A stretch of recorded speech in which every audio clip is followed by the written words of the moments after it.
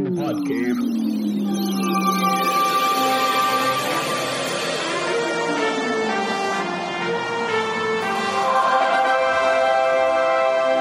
And welcome back to a very special 175th episode of The Podmen. I'm Brad. I'm Brian. Podman Ron. All right, we're here in the Pod Cave, 175 episodes. Who would have thought when we started this 10 years ago that we would be 175 episodes in by now? I don't even think it's been 10 years, dude. It's only been like 7 or 8. Well, it's got to be like 300 plus hours of us talking about nonsense. That's hard. That's sad to think about. I wish, Brad, for the 200th episode, can we do a Podmen by the numbers? And I want to know how many hours we spent talking about The Flash. Bosh. I mean, for those early episodes, there was a lot of hours talking about Flash, considering it's not even a blip on the radar anymore. Hey, you know what? If the Office ladies can continue to drag up Office stories, and now they got a fucking book out there. So right, yeah. We can come up with shit. So you're saying we need to be writing a book? We need. We're going to follow suit with what they're doing. We're just going to write a book. That's probably. We need an official podcast historian. Well, we need an intern again to count those hours and everything. Yeah. He's in his room. He mentioned something about getting on, and then he said nothing else about it. So, well, he it'll take him a little while. He was a little quiet the last episode, but we'll, the more he's on, the more he'll feel free to voice his opinion against all things Bosch. Yeah, the Office ladies were doing the talk show circuit all last week. Yeah. About their little book. Their little book. The book talking about the same fucking shit they talk about on their podcast. That same stories that you've heard. Which were also on the DVD commentary. Right. So, yeah. There's nothing original. Nothing original. Good for them. Good for them. Good for them. They're already rich. All the Podmen are drinking. All right, well, we won't delay. We do have a little bit of review, movie review, TV review, and convention review. But first, let's see if we have anything in the news. I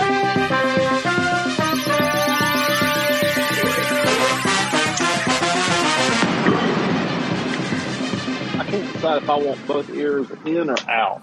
This perfect. Talk right over the bump. This just in, Podman Ron can't decide if he wants to wear 2 headphones or 1 headphone. I just don't know. Yeah, well, you give it a shot. I'll try. See if you like to hear Brian's news reports in both ears or 1 ear. Brian, is there anything going on in the geek world? A little bit. We got a trailer for She-Hulk Attorney at Law. That's right. I forgot about that. I did too. Everybody's playing. Again, this is what I hate about nerd culture. You give them a little bit, and they start bitching about it. You give them John Krasinski as Reed Richards, and they bitch about it. You give them She-Hulk, and they bitch about it. I mean, nothing makes them happy. Guys, this is what we've talked about before, and we learned this, me and Brian did, and Brad, you did too, when we owned the shop, that nerds are assholes. They are the biggest jerks. Yeah. We used to think that they got picked on because they were nerds. No, it's because they're fucking dickheads. I mean, they're just jackasses. Yeah, and they once again prove it with the She-Hulk trailer. Because, they did. I mean, again, the visual effects may not be finished quite yet or whatever, so she does look a little wonky. But that looks just like a John Byrne She-Hulk, right? I thought, it was a little wonky, but I thought if you get past the wonkiness, I thought she looked fine. I didn't see a problem. As long as it advances from what we saw here, you know what I mean? Yeah. But the problem is, you just got to be thankful for what you got. But the Moon Knight finale between Khonshu and Amit, it didn't look great. And then you've got the CGI from the Doctor Strange movie. That tentacle thing also did not look great. And so it's kind of like, well, shit. Like, this is the main character. Is she going to just is this the only time we're going to see her as She-Hulk, and 95% of the time she's going to be just regular old Jessica Walters? Are they going to really cut back because of budget and we just don't see her Hulk out? Or is she going to Hulk out a bunch and it looked like this? So, the trailer had a very Roger Rabbit-esque vibe to it, or Pete's Dragon, which for our listeners, Pete's Dragon was a film made in the early 70s, and they shot the film and then went and painted the dragon onto the cells. So it was a combination of animation and live action back then. But she looks very two-dimensional. So. Yeah, she does. But, I will say that this, and probably just because it had the Hulk in it, this felt like it's a return to actually a comic book type TV show. It would be nice. And I think it's going to be a comedy. I think that's the other thing that's amiss with people. They're acting like, well, there's a couple things there. They're acting like it's going to be, she's going to have her big bad Thanos fight. She'll have fights, but this is going to be more of a comedy than it is going to be an action show. And it's kind of weird that they changed the name from She-Hulk to She-Hulk Attorney at Law, considering you've already got, Harvey Birdman, Attorney at Law. Right. So it's kind of like, I don't know. Maybe I don't know if they're trying to make that comparison just so they're like, hey. I wouldn't think so, but yeah, maybe. Again, I thought for what it was, it looked okay. Again, it has a possibility of me sticking through it rather than Moon Knight. Because again, that looked like a very familiar territory to me. She-Hulk does. We see Hulk. We see She-Hulk looking like She-Hulk from the 80s or whatever. So, anyways, I thought it looked fine. Again, we shall see. Yeah, it is what it is. We got there's an announcement that they are going to reboot for Hulu. The League of Extraordinary Gentlemen, the film that made Sir Sean Connery retire from filmmaking. I didn't think that movie was all that bad. You didn't think it was all that bad? Yeah, I really did. I didn't think it was all that. I thought it was. It was. If it was meant to be a B movie, action movie, summer movie type thing, it's like, well, it succeeded in that. It was completely cornbally, and they added. Tom Sawyer, right? He was not in the comic book version of it. Yeah. But it was again. They were just trying to add an American literature figure to all this British stuff. So that's why they added Tom Sawyer. Right.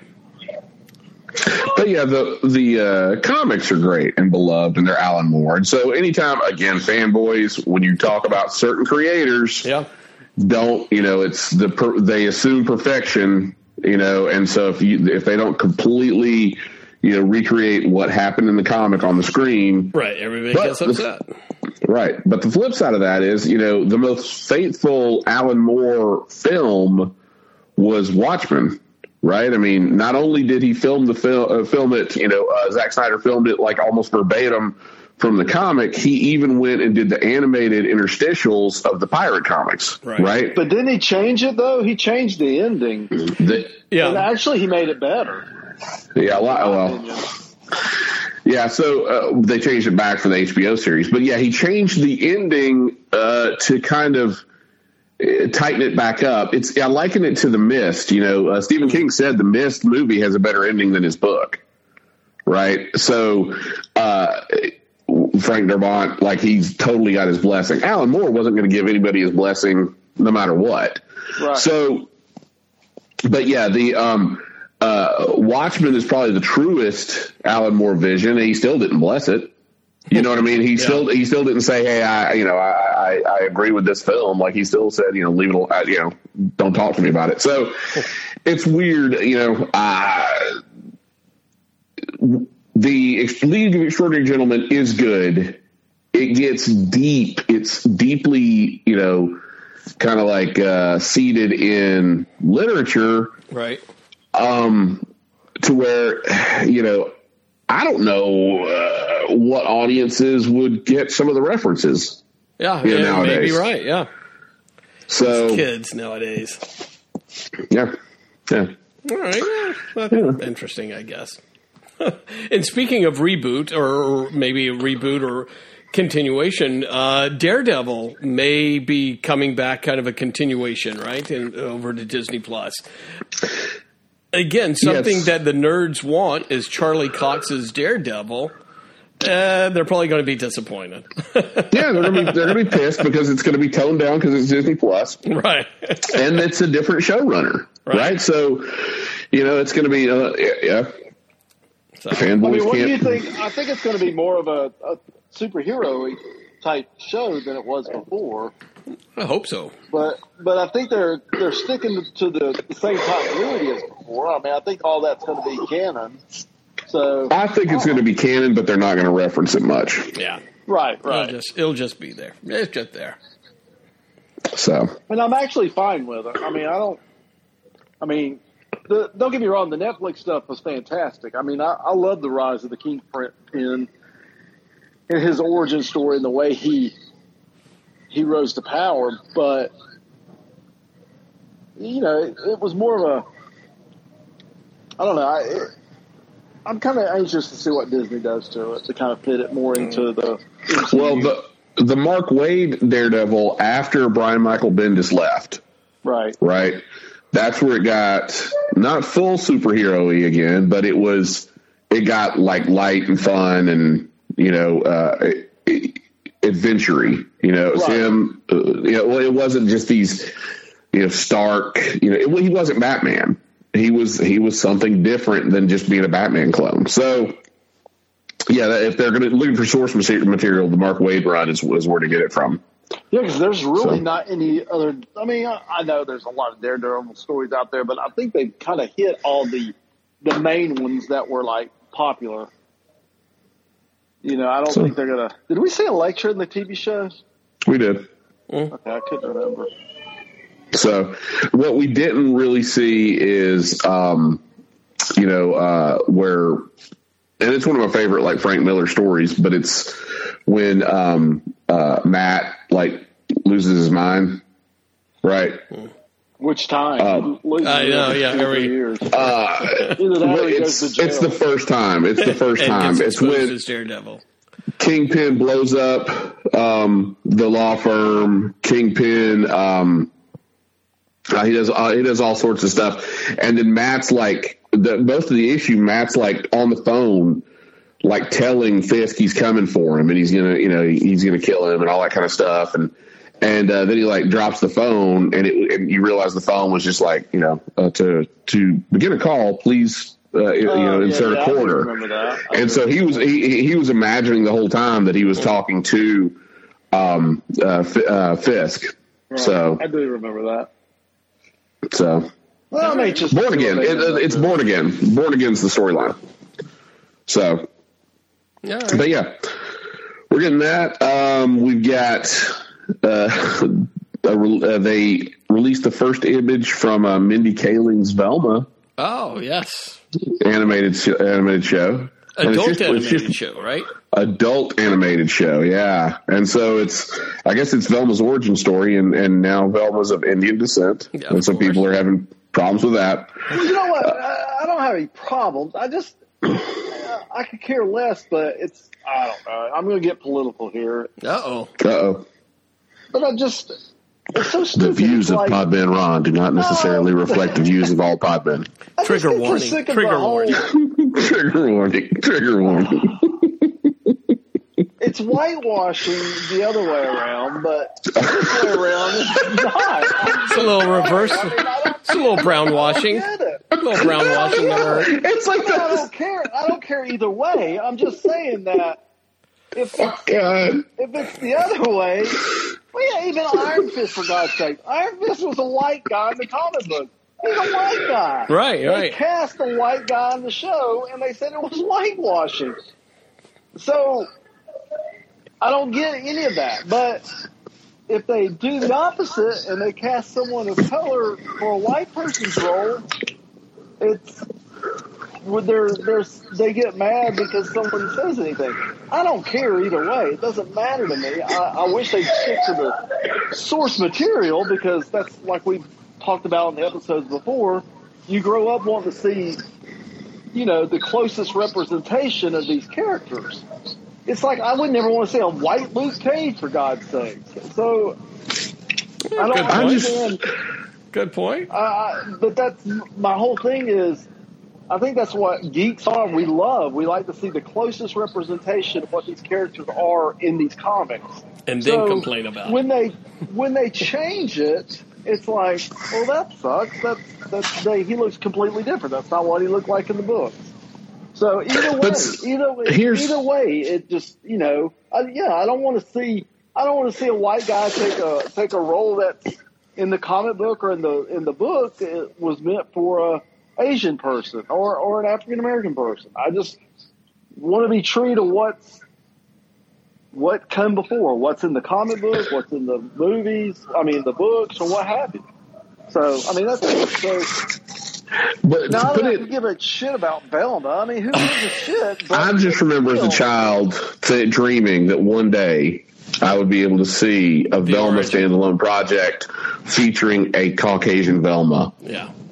Specifically. Linda Cardinelli will always be my Velma. But here's the thing I don't like about the whole thing. I could care less, but when Mindy Kaling or whatever her name is, when she gets up there and says, people just have to get over it, I'm like, well, you're the only one making a big fucking deal of it because you're trying to get attention drawn to it. So you're going to make a big stink about it that no one really gives a shit because it's fucking Velma for Scooby-Doo, for God's sake. And no one's going to watch any of this shit anyway because no one wants to see an adult fucking Scooby-Doo. I don't know. I think it's supposed to be like $200 million. Right. I think it's supposed to be maybe a little bit along the lines of like Poison Ivy or not Poison Ivy. Harley Quinn. Quinn, thank you. Or Riverdale and probably that kind of shit. Well, it's supposed to be an adult animated, goofy comedy type stuff. But now that you mentioned it, not to get into the Scooby cast here, but I think that didn't they have a direct to video type release of lots of excitement. Getting murdered over there. I know it. No one yet. Brian needs to get people in the studio there to settle in. But there was a live. What's wild is y'all can hear him and I can't. Oh, hang on. There was a live action Velma and what's her face, Daphne, straight to streaming movie.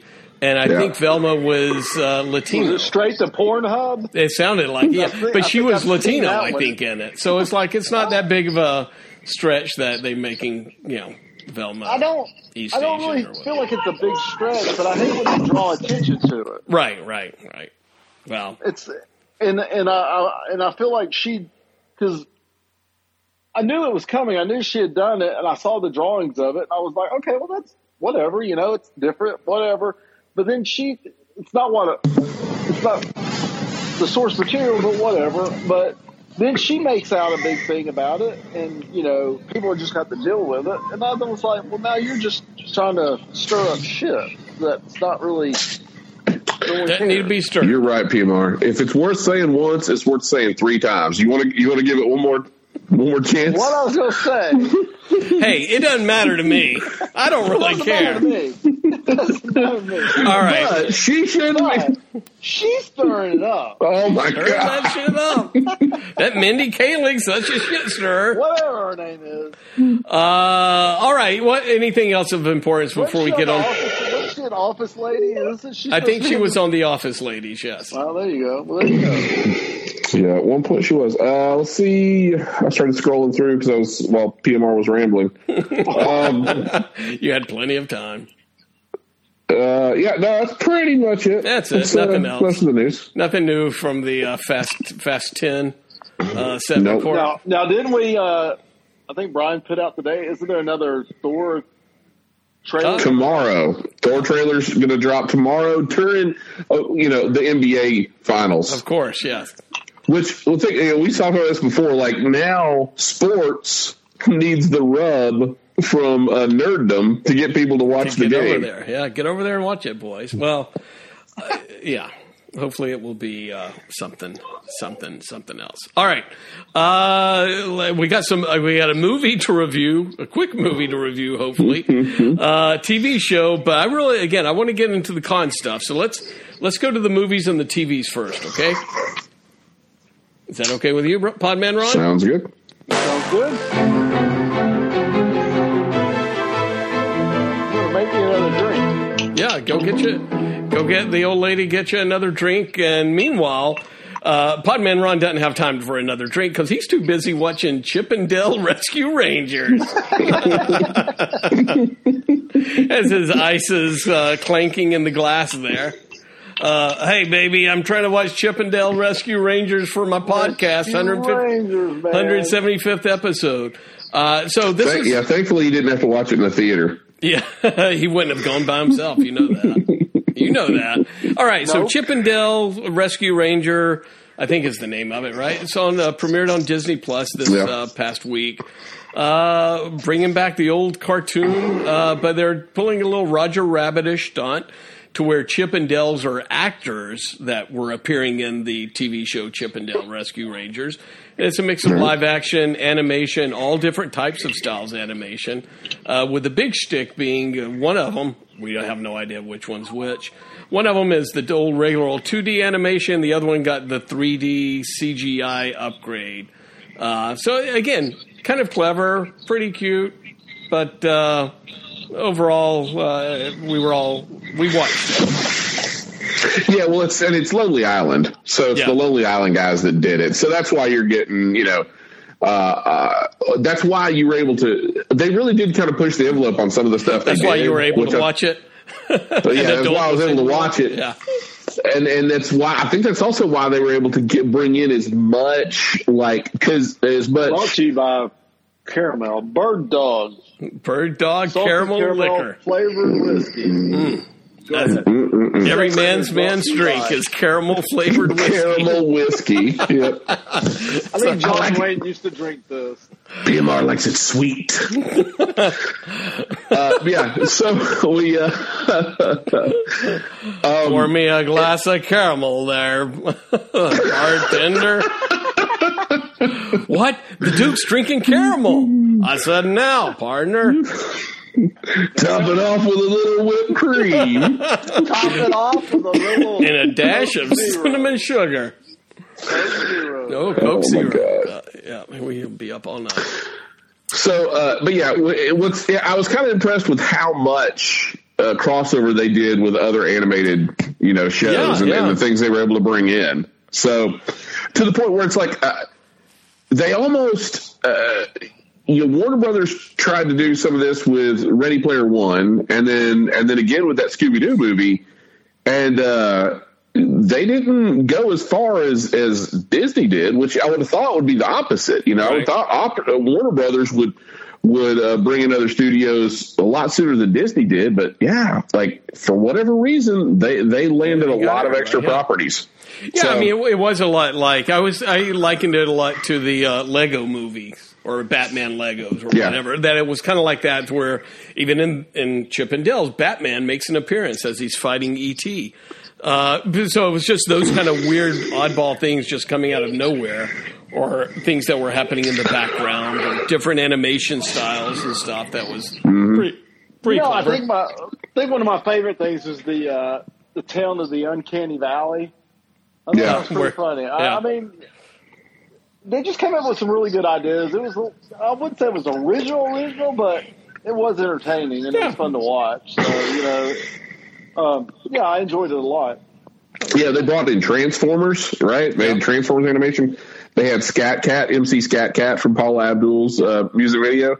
They had Skeletor and He-Man. Skeletor and He-Man. Arguing at a convention. Hell, they even had Tiger from that terrible 90s Avengers. But the best thing was Ugly Sonic. I mean... that's the one. They had E.T. and Batman. They had Nickelodeon characters in there. They went... they referenced Lego, right? They had Lego references in there. Garfield... Rick and Morty, there was a Rick and Morty reference, which for Disney, that's kind of wild, right? Butthead. You saw Butthead. You saw My Little Pony. Voltron. Simpsons? You saw Simpsons. You saw all of the characters that Seth Rogen has played, whether it be for DreamWorks or well, I think that movie was DreamWorks too. The Aliens movie was DreamWorks too. It was.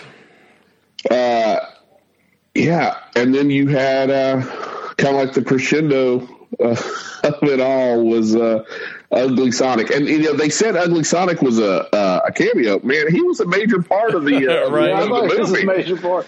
I thought it was hilarious. I thought that was so funny. I mean, to get a character like that wasn't even part of a movie. I mean, it was a screw up, and they went back and kind of made fun of fanboys for hating him so much. Well, I don't think they made fun of fanboys for hating him. I thought it was just like it's so bizarre. He looks so weird, and it was kind of like a zeitgeist for fanboys. They threw it in there. So I thought it was pretty funny and maybe a little bit ballsy that the villain of the movie was Peter Pan. It was a Disney character, a beloved Disney character, was kind of like this rotten scoundrel type mafia guy almost. Oh, you had Snorks in it. You had there's some other stuff I didn't catch. You had Snorks in it. And then when you got into the bootleg characters, which I thought that was a pretty ingenious plot device too. That all those those Walmart bin movies, like that's where they come from. Is all the bootlegs? They're actually Those are the movies your grandmother will get you. Yeah. Oh, man, I want to go see Cars. I bought you automobiles. Right. This is that movie you wanted to see. Oh, shit. But yeah, there was Care Bears in it. There was Patrick Star from SpongeBob. Yeah, I mean, it was pretty wild. Like the kids were just popping left and right about. And when when Ugly Sonic showed up, like that's the thing. Like Ugly Sonic, like the kids like fell out when Ugly Sonic showed up. Hilarious. Yeah, I fell out too. I thought it was hilarious. I mean, unexpected. I mean, it was really and original. Good idea. I mean, and Alan Oppenheimer did the voice of Skeletor. Oh, really? So. Wow. Yeah, original voice of Skeletor. So it was a pretty good movie. Again, it's the Chip and Dale reunite. I don't know. Podman Ron keeps falling out. Now he's back in. I don't know what happened. Yeah, and have to solve. He does it not to cough. He does it not to cough, but then it beeps when he goes out. Yeah. So I don't understand. You keep going in and out. Yeah, I don't know. It just hangs up. I don't know what's going on with my phone tonight. It just disconnects. Yeah, it was a good movie. I'd give it a 4 out of 5. I mean, the jokes could have been a little bit stronger, but I thought it was a good movie. I'd watch it again. All right. Even the plot line with Monterey or with Monty, like it was basically like he had a Coke habit, but it was a cheese habit. Right. And he got in deep with the Valley Mob. Stinky cheese. I mean, it was like a modern day Roger Rabbit. It's like a modern version of Roger Rabbit. So I really liked it. I'd watch it. I'll watch it again, and I'd watch a sequel of it. Wow! All right, that's a pretty big commitment right there, Podman Ron. 4 out of 5. 4 out of 5. Wow. Good Lord! But I wouldn't go 4 out of 5. Don't, Brian. Just give your number. Don't debate it, please. I mean, I would give it a 3. It's worth watching one time. I give it a 3 as well, even though I think I slept through most of it. Right there. I will watch it again only because I slept through some of it, I think. All right, but yeah, it was cute. It was a cute movie. What else? Any other movies? No other movies or nothing coming out quite yet other than Thor, and we're waiting for the trailer. We've got Thor and Jurassic Park are coming up. And what's coming out the end of Top Gun. I want to go see Top Gun. Top Gun's coming out this week, yeah. I got tickets for Thursday night. So right. Well, there you go. Got to go see that sucker in IMAX, right? Well, I don't know about that. Tom Cruise did say like he was like over his dead body Top Gun getting released on streaming. But yeah, because we had talked about this, when I went to a blind screening in February of 2020, and they didn't tell us what the movie was going to be, and then I found out much later, because we didn't get in, we got cut off, like 8 people back from getting in to see it. Well, we found out much later, somebody was when I went to go to the screening of Guardians of the Galaxy, not Guardians of the Galaxy, Suicide Squad. I went to the early screening of it. One of the guys was there at the top, and he mentioned that it was Top Gun that they got to see. So it was ready February 2020, and Tom Cruise refused to let it get released on streaming. Rightfully so. I mean, they created like a new camera just to film the cockpit stuff. Right. But I got to say, all the critics are loving this movie. It is really getting great reviews, and I think unfortunately, I'm going to have to suffer through the first one again. And I know when I saw the first one back when I was a young child in the 80s, that I didn't really care for it too much. I thought it was kind of stupid. And you'd probably be right. 5, although, if I recall correctly, you were 5. Would-be Podman Jacob kind of loves Top Gun. Is that correct, Brian? Jacob liked Top Gun. Yeah, he liked it a lot. It's the mix of a great soundtrack, fighter jets, all that kind of stuff. It was erotic volleyball game. Yeah, and no plot whatsoever. No plot whatsoever. But yeah, the movie, it was the box office for like 40 weeks. Top Gun was? That was in the 80s. It was popular. Yeah. That's true, but yeah, for 40 weeks in a row, it was at least 40. So Top Gun to me, when I think about it, it just reminds me of a long music video. It's the Michael Bay, style of filmmaking. That's kind of like, who directed Top Gun? I can't even remember. Tony Scott. Nah. Tony Scott, Ridley Scott's brother. He's the one that, God rest He's in responsible peace. for that mouse. God rest his soul. Yeah, Tony Scott. He died. So all right. So really, the only reason I want to go see this is because the critics just keep jizzing over it. So Yep. Perfect. You know what really kills me though? It's kind of funny, and it's like. Mindy Kaling. Can you believe Mindy Kaling? It doesn't really bother me, but hey, you know what? If he goes and he gives Top Gun Maverick a 4 out of 5 stars, the same as Chip and Dale. Not these articles that are like, not everybody was invited back to the Top Gun reunion, reboot. And because they didn't invite, what's her name back? Kelly McGillis. Yeah, and it's like, well, no one wants to see that. No one wants to see that dried up old Kelly McGillis. No.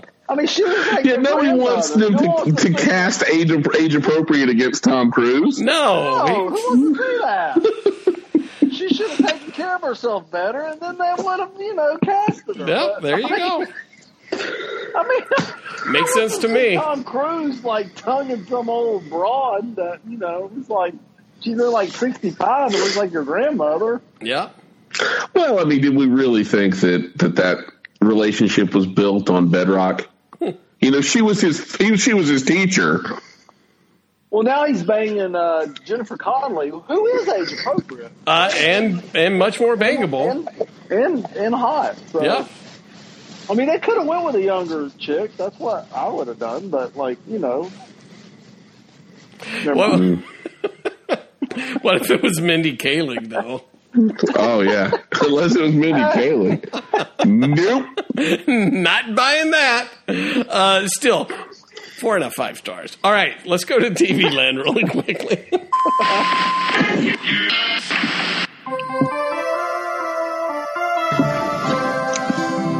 All right. I don't want to sound sexist. That's not sexist. No, not at all.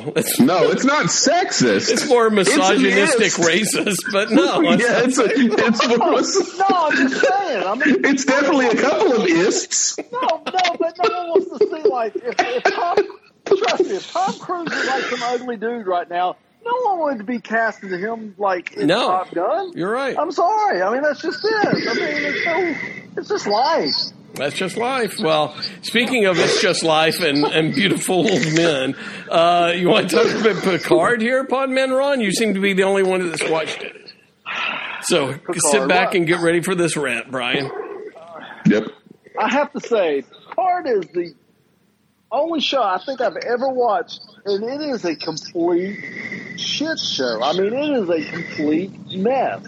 I don't know how you can pull in both John Delancey as Q and pull in the board and just make a total wreck out of this show. I mean, it doesn't even make sense. None of it makes sense. It's like from each episode it gets worse, and each episode doesn't seem to connect. I mean, the finale is John Delancey as Q is dying, and his last breath he saves Picard to them. But why did he do all this to begin with? He makes no sense to why he put Picard through all of this to only save him in the end when he's making backdoor deals with Brent Spiner's character to kill Nudie and Picard. Sung. I mean, and let's not even, like we talked about before, I was waiting for him just, Brent Spiner to wear a wig and say he was the ancestor, because everybody's an ancestor of somebody, and they all look like their future self. It is the most bizarre and most terrible writing I've ever seen in a TV show. And the last episode, I mean, we have Will Wheaton appears as a traveler. And I know the internet's all pissed off about it, and they all saying, terrible stuff about it. That, to me, was the only thing that seemed to make any lick of sense of the whole show was that. The character that really was the best character out of the whole Picard was this Rios character, and he stayed in the past, which makes no sense because Picard's like, you're going to change things, and they just let him stay there. I mean, he's going to change the whole future by staying there. I mean, it made no sense for him to stay in the past. Well, isn't he the one in this season? Because I did watch the beginning of the season. He's the one. They said, "Look, whatever you do, don't lose your communicator." And he immediately loses his communicator. No, but they tell him that. But all of them have screwed up. They kill Borg left and right. What are they doing with these Borg bodies out here in normal time? Did they vaporize them? I mean, there's a shitload of dead aliens that are in the past they haven't done nothing with. They just you have the girl with her eyes too close together, the blonde chick. That was some cool. Yeah, she's like, she becomes the Borg queen. And she starts all this, it's supposed to be a big shock at the end that she's the Borg queen at the very beginning of the episode. Why at the very beginning of the episode she just didn't reveal herself to begin with and avoid all this stuff? None of it makes sense. It makes no sense that Whoopi Goldberg's character doesn't even know who Picard is when she literally met Picard in the 1800s. It doesn't make sense that, Picard is having these flashbacks of his mother hanging herself, but there's no mention of his brother or anything like that. And he's having trauma he's 97 years old. And he's trying to get through trauma at 97 years old. Seems like he'd be past that shit by now. I mean, he's fucking 97 years old. He ought to be tonguing some 80-year-old. These issues yet. Yeah. I mean, it's like, what? So is this the last episode? No. Okay. That's not one of the seasons. They're dragging in the Next Generation cast. Thank God. Maybe they'll do something. But I don't know who wrote. What can they do? I mean, all of these people are in their late 60s, mid to late 60s. No, what they can do is what they should have been doing the whole time is Actually, after the first season was bad, but it wasn't as bad as this season. This season had so much potential. I mean, they had Q. They could have really explained why Q was really linked to Picard. Hell, Brian, you made a pitch in 10 minutes what they should have done, but they didn't at all. That, the reason they saved, we didn't even talk about Picard's ancestor, this Renee girl that. Yeah, it's like, why did he pick her of all the Picards to fuck around with? Well, especially considering. What kills me though is like she's going on a launch for this big mission, and she has, 2 days for launch, and she's having to see a psychiatrist because she's scared. I don't think they would have picked her for this flight if she's having mental issues. Well, it makes no fucking sense. None of this. If you're going to bring in Picard's mother as a plot device, why would you have to go then also back, 1,000 years or what, 200 years or no, it's 400 years. Go back 400 years and screw around with Renee Picard when you could just say, hey, your mom killed herself. Q may have had something to do with that. He may have been fucking around with your mother. You know what the whole thing was the kid. This is so fucking stupid. They didn't want Renee to go into space because she finds a bacteria. A bacteria that helps clean up the oceans and the atmosphere from pollution. That was it. And because she finds that, she makes Data's character, that Brent Spiner character, his ancestor, where he's not famous anymore. That's it. That makes no goddamn sense at all. Where what you said, Brian, was basically that, Q was trying to protect Picard's ancestry because of something she done for the Q continuum, which makes perfectly good sense. Now, you could have tied that in to why he was so interested into the Picard bloodline. Lineage, yeah. And why he was so tuned into it. But they didn't at all. They never did that. And it's like, that was the opportunity to not only explain this mess of a story, but to also explain why he was so interested in Picard all these years. It's something else that's probably, again, I haven't watched the last few episodes of it, but it sounds like there's probably, they also, the very first time we saw Q, right?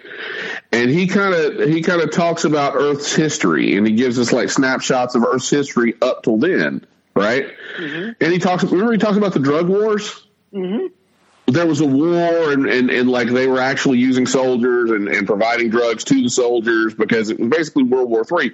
But it was like, and remember they even had like a little tube going into their nose where you thought they're like feeding them amphetamines or something, right? So in this timeline, when the hell could this drug war have even happened? Well, it's kind of like when did the eugenics war happened in the 1990s? So when did that happen? With Khan and everything. And don't get me started on the last episode when Brent Spiner's mustache twirling villain is finally defeated. He pulls out, no lie, I swear to God, this is the only villain in Star Trek these days. He pulls out a folder that says Project Khan. And It's like, are you fucking kidding me? I wish they would just fuck. The Wrath of Khan was a one-time, it referenced an old episode of Star Trek, Space Seed, with Ricardo Montalban, and I swear to God, they drag that shit out. They dig that up every fucking time. Even in Strange New Worlds has a crew member that is an ancestor of Khan. And it's like, I wish they would just forget that. The difference between Marvel Easter eggs is it's an Easter egg. But Star Trek, when they have an Easter egg, it's like the part of the main plot. It's like they throw it in your face. It's like they beat you over the head with it. Yeah, they really do. You don't have to have, and it's the same Easter egg. It's not even like a little nod to something. It's like it's Khan. It's always fucking Khan, or it's always. Well, they also They act like the movies are the only thing anybody saw, so that's the only references they ever use. Exactly. Instead of going, take a deep cut and go into some original Star Trek stuff and pull some of that, other episodes out and do something with that instead of always going to the Conwell. And that's what in Brent Spiner, that last episode, he pulls out that folder and it says Project Con, and everybody rolls their eyes. It's like, oh, really? No one's going, oh, yeah, he's bringing Con back. No one's doing that. No one gives a shit. It's like, really? Everybody's thinking the same thing. Who's writing this shit? I mean, nobody wants to see that. This show should have been, that first episode was really strong. It had Rios, Captain of the Stargazer. Rios was a good character. At 7 and 9, she was a good character. Allison Peel was a character, but they just slowly just fucked up. I mean, I have never seen a bigger mess of a TV show that you'll watch the rest of this, you'll try to fit it all together. It makes no goddamn sense of what happened. None of it. I've never watched the show and at the end of it could not tell what the hell just happened. It makes no linear sense whatsoever, especially as a time travel show. I mean, wow. This sounds like such a big disappointment to you. Yeah, well, what's sad about it? I mean, you got Patrick Stewart to do this, and it had so much potential. And I'm not even one of these guys that are complaining that Next Generation people that, he's talking about these people are his family, and, the Next Generation cast should be his family. No, that's not always true, because people I worked with 30 years ago, I've lost track of them. So, it's understandably that you're going to lose track of people. No, I never liked them anyway. You're going to lose track of people that you worked with 20, 30 years ago. So that doesn't really bother me. But people that used to hang out at the comic book store 20, 30 years ago. Yeah, exactly. I don't know what those people are. But now these people are like, he's got this new crew, and it just made no sense. He just whatever. Rio stayed in the past, which made no sense. Allison Peel became a Borg. That made no goddamn sense. None. Raffi, I don't even know what the fuck she is, and 7 and 9 was just sad. So I don't know. It was just a really no longer big disappointment of a show. And I hope season 3, if they're going to end this with season 3, which they are, I hope they do a better job. They literally should bring in some old writers to finish this out, because this new stuff is just terrible. What are your thoughts on them recasting Guinan? You know what? I wasn't upset with it. I like the girl. She was fine with it. No, I mean the new recasting. With the girl that played her? No. They're bringing Mindy Kaling in next season as Guinan. Young Guinan. All right, so overall, you're saying don't even bother watching this mess. It's a mess. Just to act like it was a dream. I wish. You know what? I hope season 3 starts out with Patrick Stewart getting out of the shower. I knew that's the reference you were going to. It was all a dream. Yeah, our listeners love a good Dallas reference. Yeah, we talk about Dallas way too much. We do talk about Dallas. All right, let's wrap it. I still want to go to Megacon. Never have I wanted to go to Megacon more. I should have went. You should have went. It was a good time. It was a hit. Hey, real quick, I wanted to, before we get into that, while we're on the TV land, has anybody watched Killing It on Peacock? I see those fucking trailers constantly. You see those? It actually is pretty good. I may have only, I don't know how many episodes there are. I think I've watched 4 of them. First one you may have to muddle through, but I think it's pretty good. Pretty Y'all maybe good. Watch that Success. What was it called? Not Success. Severance. Severance. Yeah. I didn't make you do shit. All right. So only that was Jacob. Jacob and Suzanne. Love that. Yeah. They can start their own podcast. they can do their Severance podcast. No, well, Killing It. Loved it too. Absolute Alex loved it. Oh, okay. Well, there you go. I guess only the brainy people love it. Killing It is lowbrow humor that I think you'll enjoy, Podman Ron. 30-minute episodes, Killing It on Peacock. What's it about? It's Craig Robinson, Daryl from The Office. You may know him as Daryl from The Office. And he's trying to get money to start his own company, and he goes through, I guess, he starts killing snakes for a living. There's a big snake hunt somewhere or another in Florida where, backwood things happen constantly in Florida, of course. Mm-hmm. But they go hunt pythons annually in Florida, and I think is a real thing. And you get they put a bounty on them, so I guess you get a certain amount of money for each one you kill and bring in. Right, and he's trying to raise money for a business or whatever. And this is a show? It's a show. It's actually pretty funny. I do have a show I started watching. Absolute Alex recommended. Oh. And it's a 30-minute episode show, and it's all right. It's not a laugh out loud, but it's pretty okay. It's called Hacks. Oh, yeah. With Gene Smart on HBO Max. It's kind of a smart comedy. Show. It's kind of got dark humor, and if you got 30 minutes to kill, it's kind of a quick watch. Yep, I've seen that. I've seen the first season. The new season just came out recently. Yeah, I would recommend it. Okay. Yeah, it turns into a what you looking at. And then at some point we need to talk about Barry, Brian. We do need to talk about Barry. I have got catch up on it. So go ahead. Okay. All right. Well, the other thing I've been watching, Barry, We Are the City. Yep, I haven't seen that. And then Bosch, of course, Bosch Legacy, which we've covered. And what's the other thing? Better Call Saul. Better Call Saul, excellent. Right, top notch. Hey, speaking of excellent and top notch, let's hear about Megacon, Brian. This is the big shoe in Florida, and Podman Ron didn't make it down there. I didn't make it down there, but you were in full-fledged attendance. You went there all 4 or 5 days, whatever it was. Let's start because there's so much to talk about. You got the costumes, you got the collectibles, you got the comics, and you got the artist and the other miscellaneous stars here, right? Let's talk about the collectibles. What did you pick up? Anything good here? Yeah, I got some good stuff. It was this was probably the best Megacon that I've gone to for like vintage stuff. Right, so like vintage toys and stuff.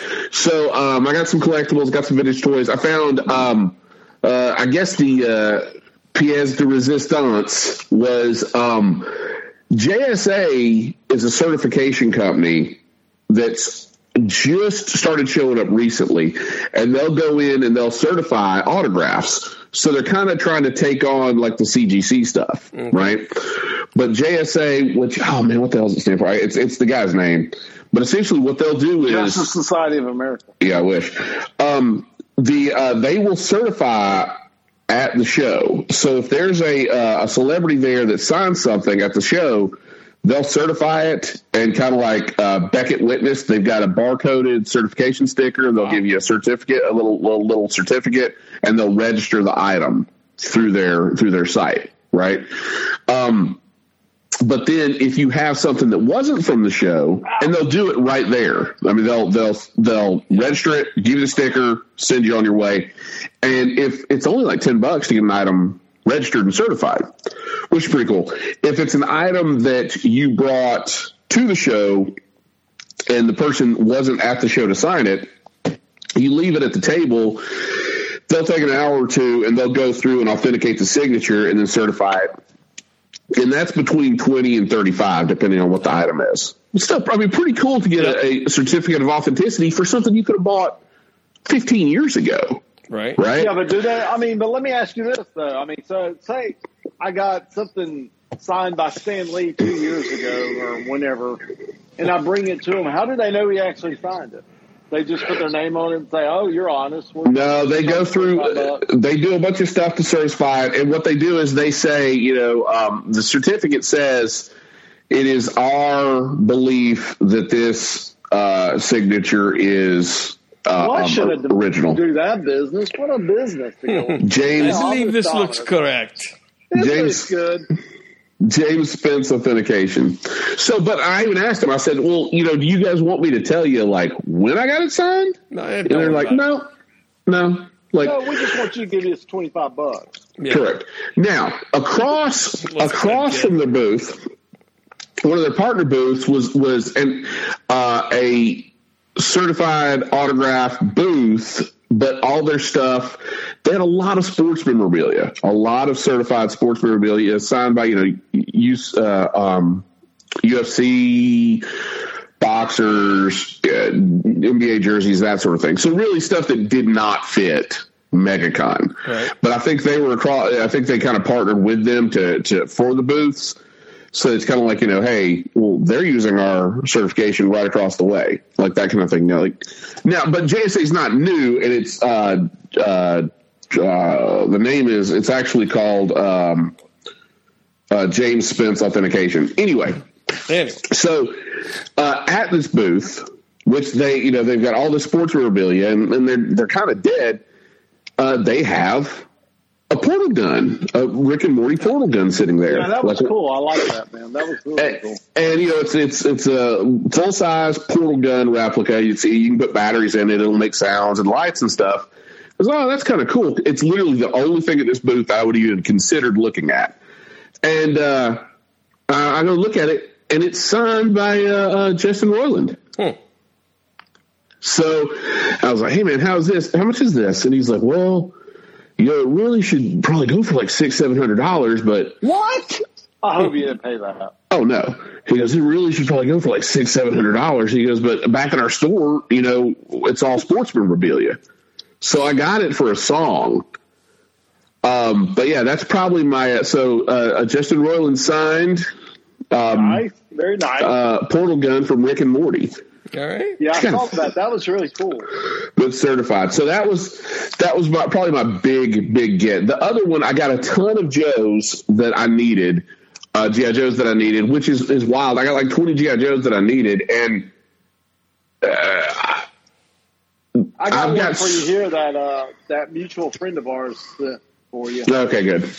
But yeah, so I've got so many already. The fact that I would be in one place and find 20 that I still needed was kind of crazy. It was a lot of international stuff that you don't come across. So I got that. I got Brad, do you remember a animated TV show? It ran for like 72 episodes. It started in 87. Have you ever heard of Spiral Zone? Yeah. It doesn't sound familiar. PMR, Spiral Zone. I've never heard of that. No. All right, Spiral Zone came out in 87, well after Transformers, G.I. Joe, were in full tilt. Right. TMNT had already, Ninja Turtles were out. So they came out at the end of this glut of all these animated shows, and it was syndicated, but syndicated to, G.I. Joe was syndicated, but it was syndicated to where it's like, they couldn't find time slots. So Spiral Zone got relegated to weird time spots and didn't even make it into a lot of markets. But Tonka made toys for it. Right? And so Spiral Zone is, I'll get you one so you can see it. Spiral, one second. All right. Talk about Spiral Zone amongst yourself with Brian. So Spiral Zone, they did 7-inch, almost Mego style figures with tons of accessories, cloth costumes and everything. And then they did their vehicle sets too. Right? I probably go to like 10 toy shows a year. I have never, since I was a child, seen one of these toys. Wow. All right. Something new. And one of the booths, they have their iconic, it's called the Rimfire, is the big vehicle, but they had the main character. They essentially had their Superman and Lex Luthor, the show. They had Overlord's the bad guy. Dirk Courage is the good guy. Nice. And the main vehicle was called the Rimfire. The guy had all three. So I picked those up. I'm like, holy shit, I've never even seen these somewhere since I was a child. Got back home, went and pulled it up on eBay. The figures are going for like $150 each, and just the vehicle's $500. Wow. Which, God. That's what I'm his money part. No. I did not pay this.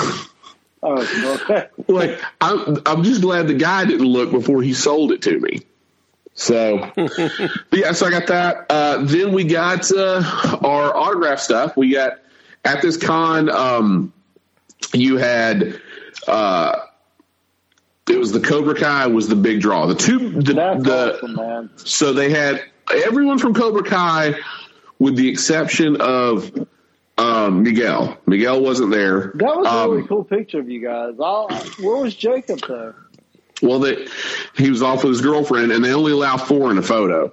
So Tamara wasn't going to get in it if Jacob wanted in, but he was off with her, so it's fine. Ugh. He's not in the photo. But yeah, so we got the photo with we did the team up photo with William Zabka, Johnny Lawrence, and Daniel LaRusso, Ralph Macchio. Right, so we got the team up photo. Did they interact with you? I mean, they were nice. Well, this was wild. It got Saturday afternoon was our photo session, and told us to be there at 3. Our session was supposed to be at 3:30, so we got there at 3. We didn't go back until 5:30. It was so off. Like everything was majorly off. And so, like, people are about to like riot, and so like one of the the volunteer people comes by and was like, and I asked, I was like, I mean, it's 5:30. This thing closes at 7. I mean, well, what sucks is you wasted all your time. Right. I mean, you wasted your con time. That's pretty shitty. I mean. Well, and I said that I was like, between this and I had a couple other signings that morning. I was like, between this and the signings this morning, I was like, my wife and kids, they haven't been able to go on the floor at all. We've just been in line for photos and signatures all the time. Favor, fella. So, she said, well, one of the celebrities is being really, really friendly with the guests. Ooh. And it's throwing off our timetable. So, it was William Zabka. So he was like, you could tell, man, this is his victory lap. He is loving all of this. Zabka? He's Johnny Lawrence. Oh, okay. Johnny Lawrence. Gotcha. So, but yeah, so we got our photo with him. NECA did a 2-pack figure where it's, that's like a 7-inch, 8-inch figure, cloth costume. It's got the trophy. It's packaged to look like the All Valley tournament. But, so I got that double signed by both of them. And then I also got a print, not a print, but it was 11 by 14 where it's signed by all three, Johnny, Daniel, and Kreese. So, which I thought was cool. So I kind of loaded up on the Karate Kid stuff. Nathan Fillion was there. Kevin Smith was there. Kevin Smith was there? Kevin Smith was there. Did you get an autograph for Kevin Smith? No, I didn't get Kevin Smith. I got they had a ton of wrestlers there. Like, wow. 2 kind of holy grail sort of wrestlers. I got Ric Flair. I got his signature, which Nature Boy. The Nature Boy, Ric Flair. I got him to sign my world title belt. He wrote, Nature Boy 16 times. He wrote. And I will say this, Brian. I think wrestling. I try to get into it. I cannot get into it, but I respect that you're a big fan of it. That's really cool. Yeah. So there you go. But yeah, thank you. Podman Ron, you finally win his approval. I think that might be the whiskey talking. Yeah, I think it might be. Come morning, Brian. He's going to be fuck those fakers. I'm no longer a disappointment. Right. Yeah, just enjoy it while it lasts until that caramel wears off.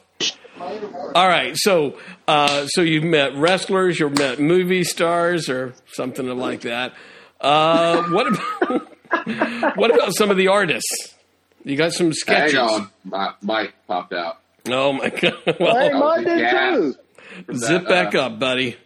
Zip your pants back up and put your mic back in your pants. Well, so Podman Ron, while Brian's working on his mic here, we abhor dead air on the Podman, of course.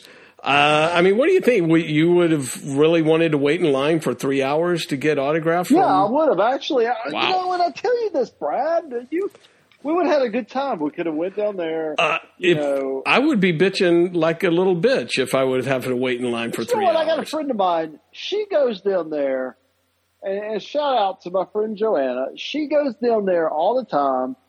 Well, not just, I mean, she goes to Dragon Con, and her and her friend go and get a picture with Nathan Fillion every year. Okay. And I think that's kind of cool. That's kind of cool. I mean, we could do something like that. We can just go and get pictures with these people and just do like a traditional picture every year.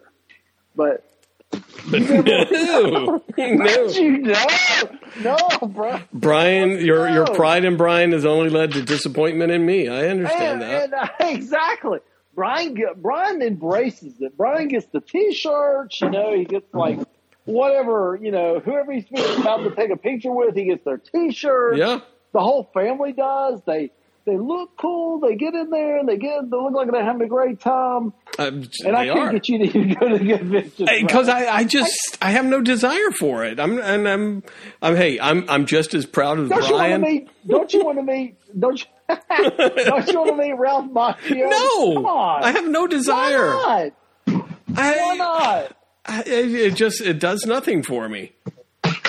It would do nothing but infuriate me to spend money and time waiting in line to take a picture next to some bozo who's on TV. That does absolutely nothing for me. I mean, I've taken a picture with Stan Lee. Yeah. I've taken a picture, which he didn't even say a word. I'm still not convinced. I'm not convinced that wasn't a wax figure. Right. And then I did take a picture with William Shatner, who did say after I said good morning, he said good morning to me. Oh. Which, so now I knew that he was alive. Yeah. But, and he looks terrible in the picture, but so do I. But still. Yeah. I know that's the interaction I have with these people. You know, I've got a picture now that hey, I met Stan Lee, and now Stan Lee's dead. So, you know, there you go. I mean, that's a picture of me, Alex, and Stan Lee. Yeah, that's something. Yeah, you can prove that you met Stan Lee. Yeah, I know. So it's a big deal. Now I've got to meet Huey Lewis and have a picture with him, and you blew that chance too. No, well, that was because he lost his fucking hearing. Yeah. All right. So who else, artist-wise, comic book artist? Well, and one other one real quick. I got the Undertaker's signature, which the Undertaker famously was always in character. He was dead. No, and Paul Bear's dead, his manager. But yeah, the Undertaker would never sign anything. Undertaker was always like he lived the gimmick, and not until the past, probably 2-3 years has he signed stuff. But he won't be signing stuff for long. Like he went into the Hall of Fame, so it's like his victory lap. So that's a big one, getting his signature. So let me ask you this. I mean, you say it's his victory lap. Is he a millionaire? I mean, will he never have to sign again? I mean, well, yeah. No, he's just about to die. That's what he means. Yeah, that may be true too. You never know with the wrestlers. When Ric Flair's booked another match, he's going to wrestle sometime next month at the North Carolina State Fair. So Flair could be. This could have been my last chance for Flair as well. At a state fair? Yeah. Woo! Come on down to the North Carolina State Fair. Woo! I'm going to wrestle a pig. He's been retired for like 16 years. So let me say this: if I ever wanted to retire, like. If I was in showbiz in my last hurrah, and I've already been retired, the last thing I want to do is for my people to remember me. My last hurrah was at some fucking state fair. Well, in fairness, sad. Gotta get the money for those Percocets, buddy. I was gonna say, you got gambling debts to pay off or something? Pain meds. Honestly, I think he watched The Wrestler, Brad, and he thinks that's the way he wants to just go out. So he wants that's to. Fair enough. That's fair enough. But yeah, so so die at the end of The Wrestler. Yeah, we don't know. Okay. I mean, it's pretty well assumed. So, and then bringing it back just quickly to Daniel and Johnny. So Johnny was eating it up. What did Johnny do? He was just you could tell he was having a blast the whole time, interacting with people, joking around with people. I own cocaine. He was taking photos. He was very high energy the whole time, and having little side conversations with people. Ralph Macchio was more you could tell he was a little more neurotic about it. He would look up at the crowd and be like, "Oh my god!" He wasn't rushing people, but you could tell he was kind of panicked, wanting to make sure everybody got seen. So the fact that the photo was 2.5 hours late, they blamed one of the actors. Well, it's pretty obvious it was William Zabka. But so I went and I talked to the kind of the wrangler for Ralph Macchio. And he said, to PMR's point about The Undertaker, he said flatly, he's because this guy is really good friends with Ralph Macchio. He said they've been friends for 20 years. Anytime he does a signing or something, this guy goes and runs the whole thing. But he said, look, Macchio does not need this money. He's he will donate everything he makes today or over the weekend. He'll donate it to charities and stuff. He's he does not need this money at all. He's doing it solely so that because he appreciates the fandom and wants them to. He goes, he didn't need the money before Cobra Kai. Now that Cobra Kai is this huge hit, he doesn't need any of this money. He's just coming out and doing these shows. Man. Yeah, he's just coming out and doing these shows just because he appreciates the fandom. That's cool. So Kevin Smith, Nathan Fillion were two of the big ones. The Cobra Kai cast was probably the big one. So let me ask you this. I don't want to interrupt, but what did y'all have any interaction with? I'm gonna. Was Mindy Kaling there? I'd like to spit on her. Did you have? What was y'all's I'd wait 3 hours just to tell her. What was your interaction with Johnny? I mean, did y'all have some wacky? Yeah. Did you kind of say, "Hey, you're a badass on TV"? No, it was just. Because I didn't try to take up the time with him. We didn't do a photo at that point. We did the photo, because you could do a photo at the table or you could do the photos with the backdrop and everything. Right. And if you wanted them together, you had to do the photos. So we didn't do a photo at the table, but if people were doing the photo at the table where it's just him, he was taking even more time. I just said something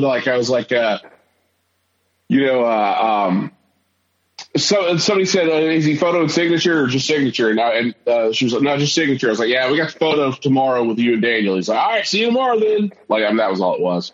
All right, there you go. That's what you missed. But here's the thing, what I would have been pissed about. Nathan Fillion and the four hobbits were there. So you had Elijah Wood, Sean Astin, right? You had the four hobbits I hate there. Those fucking hobbits. Well, hang on. You would have really hated this shit. So they Yay. No, I did not. But when all the photos are getting printed out, they're all coming out on the same tables. You just go up and you look for your photo and you take it, right? Well, I was like, those photos look weird for Fillion. Wait, the Hobbit ones look really weird too. Look. And then I looked closer. They had a piece of glass up. So you had four hobbits over here, and then a glass. You could see the glass. You can see the glass, and then the person standing over here. Wait a minute. So the people that wanted to take a picture with the fucking four hobbits had a glass partition between them and the hobbit? And Nathan Fillion. Bullshit. Nathan Fillion ain't going to get sneezed on. He's no fool. Yeah, you're going to claim what's bullshit worse is- when Johnny comes down with COVID and dies. I want to give or get COVID from the stars I take a picture with. If that's fair going to enough. happen. At least have the risk of it. Yeah. Exactly. What made it worse is they would do stuff like this, like, Right. they would like point. So they're pointing at the person, So literally, and then like 3 feet away, beyond a barrier, the person's like, Womp womp. "You not paid for Are you this?" serious? There's Yeah. a barrier between. Now that's bullshit, man. That's bullshit. But I mean, Johnny and Daniel, they did not do that. It was we're right in the mix. All right. If I would have won, I would have got a LaRusso. Oh, you'd have been Brad friggin' really livid. got a LaRusso pick. Yeah, damn it, Brad. So, All my fault. so that was the celebrity portion of the event, right? Okay, very good. Now, I sent you, as far as creator side, did you guys see all the text of the sketch cards I got? Yeah, I didn't know any of them. I'm so out of it. I don't know who any of those people are, other than Nolan. That Spider-Man, that last Spider-Man you sent was really good. If he free sketched that while you waited, that was a really good Spider-Man picture. So I got Umberto Ramos, Spider-Man. What was that one I made a comment? Which one was that one? Who did that? And did they do it in front of you? The Spider-Man one. Spider-Man. Yeah, that was Mike Golden. And he did that while you were waiting. Yeah.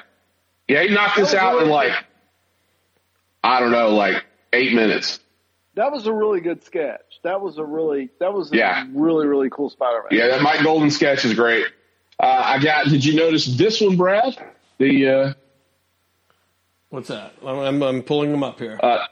Tom King drew me a Kite Man, which Tom King's a writer. Yeah. Right? Yeah. But kind of the inside joke is he'll draw a sketch if you ask him to, and they're just god-awful. It's just a stick-figure sketch. So Tom King drew me that. Kind of like his comics. Zing! What'd you think about that Batman sketch, PMR? Nothing? Yeah, who was that? Jerry the King Lawler.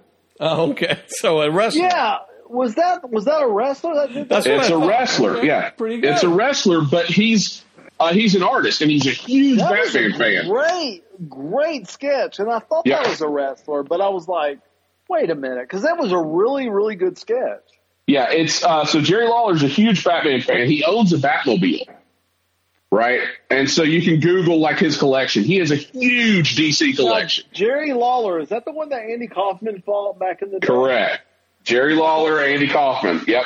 So Jerry Lawler, so he had like the different like wrestling stuff to sign, and I'm like, shit, I got a sketch card. I got these sketch cards.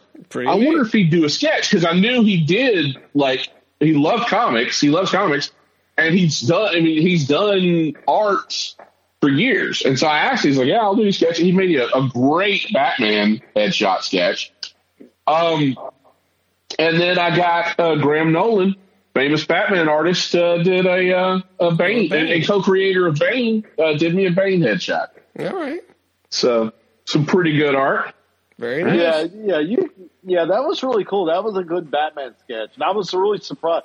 I thought that was the wrestler, but I was like, no, that's too good. That can't be Jerry the King Lawler. Lawler. That's Jerry the King Lawler. Lawler from WWE Hall of Fame 2007. Yeah, I was impressed. All right, so you are really impressing Podman Ron with all this wrestling stuff. I mean, he is so proud of you. He is so proud of you. Now, other creators that were there, Freddie Williams the third was there. He's a really good artist. I talked to him for a bit. Freddie Williams. He does a lot of IDW stuff. So he's done pretty much all the Masters of the Universe stuff that's been done in the past 10 years has been him. He's done crossovers with Batman, Ninja Turtles, DC, or DC Universe and He-Man, Masters of the Universe. So I've done that. So I've got a sketch card lined up from him, but he said he's going to have to mail it to me. So I should be getting that one as well. They also had, there at the con was, Frank Miller was there. Oh. And that's a big, what? Who doesn't like Frank Miller? Me. He's a little bit, he goes a little bit nutty for Podman Ron. I think Frank Miller was a hack. He may have been a hack. He may have been a hack. I never really was a big fan of his art, and I mean, I know he introduced the whole gritty, nitty realism to comics, and that's fine. I mean, I like his Daredevil stuff, but Batman Year One, you know, Dark Knight Returns. I like Dark Sin Knight City Returns. Hack. It was. You didn't like Sin City? I think Frank Miller came at a part in time where he introduced realism to comic books. And I don't know. I mean, it was good at the time, but I don't know. It just. You're telling me. If you go back and re-examine that and read that stuff again, you'd be like, oh, well, this ain't that great to begin with. You're out of your mind because I've read it recently. All right. Yeah. So you're saying his Daredevil run, which we just talked about, Born Again is part of that. No, Death of Elektra is part of that. No. I don't say I hate it. I don't say I hate it. He's just a little hacky. I just say it's not for the time where what was going on at the time, where it was more of a I don't want to say a kiddie book, but it was more of a comic-y, like superhero kind of stuff. He introduced realism to comics, and it was edgy at the time, but I don't know. It just kind of like if you reread it, it's like, I mean, it's not you need really to reread nothing it, groundbreaking. Yeah, I have. It holds up. All right. Yeah. So Frank Miller was there. Dan Didio was there, right? Didio. Hi, Dan Didio. Greg Capullo was there, right? Greg Capullo. Great. Adam Kubert was there. I like Adam Kubert. Right. Not so a lot of great artists. Hack or not a hack? Hack or not a hack? Is this the big surprise here? Oh, no. Hack or not a hack? Bob McLeod was there. Oh, I like Bob. Not a hack. But you know what the sad thing about Bob McLeod is? Bob McLeod is one of those artists he was the New Mutants. He was the first person that did the New Mutants. He started with #1 with New Mutants. Fantastic artist, really nice guy, but never really got the credit he probably deserved or the accolades he probably deserved. Therefore, he's a hack. I feel like when he does, I feel like he does these conventions to get, $20 for a sketch. But it ain't 20.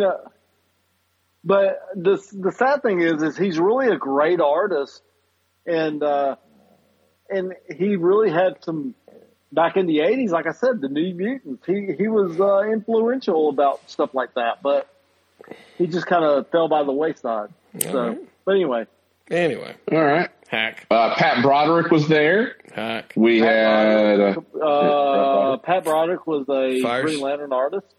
Firestorm. Firestorm. Sorry. He co-created Firestorm. Yeah. You had Mike Golden, which I've already mentioned. Greg Horn was there. You like Greg Horn? Yeah. So let's see. Anybody else? I want to mention Clay Mann is a great artist. He was there. Yannick Paquette was there. All right. So, and then probably, if you think like legendary, still living, legendary Marvel creators or Marvel sort of royal family people. Wow. Who comes to mind? John Byrne. Jim Shooter. Yeah. You told us he was going to be there, though. Did I? Okay. Yeah. So, Jim Shooter was there. People hated Jim Shooter. I mean, actually hated Jim Shooter, but Jim Shooter was huge in the '80s for Marvel. He was part of the whole Secret Wars stuff. He was like, and I may be exaggerating, but he was like how Kevin Feige is to the MCU, to how Marvel was in the '80s, and '80s to, I want to say '80s to early '90s, but it might have been late '80s. But I mean, he was the whole when I think of Marvel, yeah, Jim Shooter is definitely royalty. And I would love to have an autograph with Jim Shooter. From Jim Shooter. I've got an autograph from Jim Shooter. Hmm? Yeah. But I also talked to Jim Shooter for about 20 minutes. Wow. Really? What did you talk about? What do you have to talk about? What do you have in common? So it was today, towards the end of the con, like people are packing up and Shooter's just still sitting there. I mean, it's kind of like the same thing as Macchio. Well, like let's talk about Jim Shooter. For people who don't know, Jim Shooter was like huge in the 80s. He was the brains behind the whole Secret Wars. Wait, from didn't the he 80s. just say this, Brian? I think you literally just said this. I mean, people don't really know how big Jim Shooter was. All right, yeah, so Jim Shooter was editor-in-chief of Marvel in the 80s. Right? And he became editor-in-chief. Was it right after Stan Lee, or was it Stan Lee? Was Roy Thomas editor-in-chief? Roy Thomas was briefly, but I think Jim. And then it was Shooter, right? Late 70s to the 80s. So yeah, so Jim you had Shooter was huge in the 80s for Marvel. Right, but Jim Shooter didn't write. He didn't write a book, so he didn't have the pedigree that Roy Thomas did or Stan Lee before him. Right? Right. But now, so Jim Shooter, though, you think of all, and this is one of the things I mentioned to him. Jim Shooter at Marvel was over, like you said, right? Secret Wars, which was huge for Marvel. G.I. Joe, when Hasbro was trying to get G.I. Joe off the ground, they went to Marvel, and Shooter is the one that put Larry Hama on G.I. Joe. In all honesty, if it had anything to do with Marvel in the 80s, it involved It's Shooter. Yeah. Transformers, right? When Hasbro then later came up with Transformers, they went right back to Marvel. They said, "Hey, we've got all of these we've got all these figures that we brought back from this Japanese toy show. We have, but American, in Japan, Optimus Prime was just, he's just a semi. They didn't even give him names. It was just like a robot that's also a Datsun. It's not. They're not doing it." Here they realized they needed the backstory. They needed that sort of, they needed to have personality, backstory, that sort of thing. They went to the House of Ideas, right? They went to Marvel.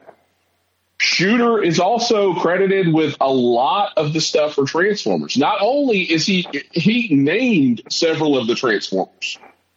And then, I forget the guy's name, is the guy that gave the backstory. But when you think about G.I. Joe, you've got G.I. Joe, Larry Hama, Marvel. Larry Hama is the one that wrote the comic, which is still going today. Wow. And Larry Hama has written every single issue. We're approaching issue 300. But Larry Hama of G.I. Joe, Real American Hero. Larry Hama did all of the character bios on the back of the figure cards, on the file cards, right? Same thing for Transformers. All that stuff's Marvel, and all that stuff is Jim Shooter, right? He oversaw all of that stuff, right? So I went out as Shooter. He's just over there by himself, and I was like, hey, I forget how I started it off. I went over and I was like, just how was your con, that sort of thing. He has a book, and this is how I kind of got talking to him. He has a book, a folio sitting out. And it's filled with memos and letters and photostats signed by Roy Thomas, Stan Lee. So all the stuff he got from working at Marvel, he just kept it. So all these. I mean, I would love that. I mean, Jim Shooter, that was our time. Jim Shooter was 80s Marvel, that was the best time. And, people hated Jim Shooter. But in all regards, in terms of comic books, he was the best. He did the most for Marvel than anybody ever has done, other than Stan Lee. And then we kind of get into that. That's kind of where our conversation headed. So I'm like, oh, man, this is incredible. I was like, because I've seen Shooter at other things. I was like, do you always bring this with you? And he's like, yeah. He goes, I bring it all the time. It's just this notebook full of all of these. It's just in the folio pages where you can slide the material in. And he's like, most of it's original too. So he's got just page after page after page of letters typed and signed by Stan Lee. Letters typed and signed by Roy Thomas. Letters typed and signed by, you name it. He's just got this whole book of it. And I was like, this is great. I was like, I wish Paul Levitz about 10 years ago did that History of DC book, right? And the History of DC book is huge. It's the size of a suitcase. It literally comes in a case that you have to carry it around. But it's about 3 feet tall and about 10 inches wide, okay? But Paul Levitz did that book, and I have a copy of it. And I was like, man, this would be incredible to, like, have compiled into, like, that book like Levitz did. And he goes, well, and I said, I'm sure you would have the majority of stuff of anybody, right? Outside of Stan, you would have more of this stuff than just about anybody, maybe Roy Thomas, right? And he's like, if you took all of my stuff that I've collected, you could fill up the entire table going all the way down Artist Alley, which was probably about 300 feet. Oh yeah. Okay. Of just letter, memo, all that stuff, promotional art, sketches, everything. So, character Bibles. So, we were talking about that. And then I told him, I was like, it's wild. Kind of what I mentioned to you guys. I was like, growing up, I'm 10 years old in 85. And like everything that I loved, you kind of have your fingerprint on. G.I. Joe, Transformers, Marvel, right? I was like, it's just wild that you specifically had so much intersection with everything that like a 10-year-old, like today loved then and still loves now. And then we started talking about comics, right? Present day comics, right? Sure. And so I was like, I find myself nowadays. I feel it sounds like I'm the one doing all the talking. He's talking the whole time. I mean, it's back and forth. It's not like I'm just talking his ear off. He's engaged. Like we're having a really good conversation. And I'm like, nowadays I feel like I read the old stuff more than I do the new stuff. Yeah. And he goes, yeah, I don't read hardly any of the new stuff. He goes, when I'm talking to guys, they're always telling me what not to read. So like his peer group, that's still around, they're telling him what not to read. Like, don't read this, don't read that, don't read this other thing. This is bad, this is bad, this is bad. And I was like, it's sad because, all of the good stuff is what they're using for the TV shows and movies now. But, the new stuff, where's it going to go? And I was like, do I take this step with them, never know? And I was like, it seems like nowadays they're just, a lot of the times the book, they're just writing, to meet an agenda. There's an agenda that they're trying to put forward. Yeah.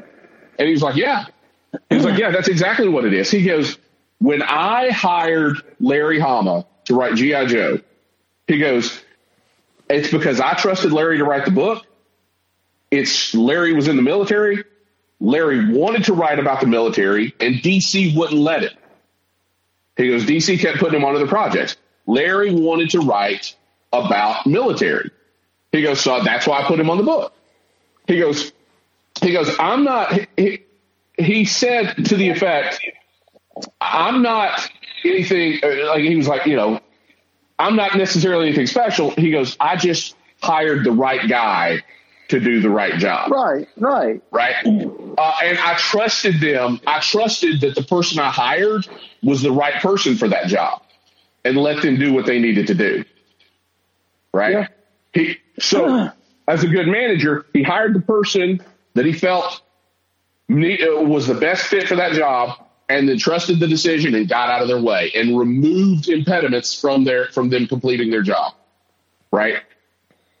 So we were talking about that, and I was like, it's sad. And he goes, yeah, there's certain creators that are trying to get some stuff off the ground, where it's story driven, It's character driven. We're telling a story, not trying to meet an agenda, not trying to, that sort of thing.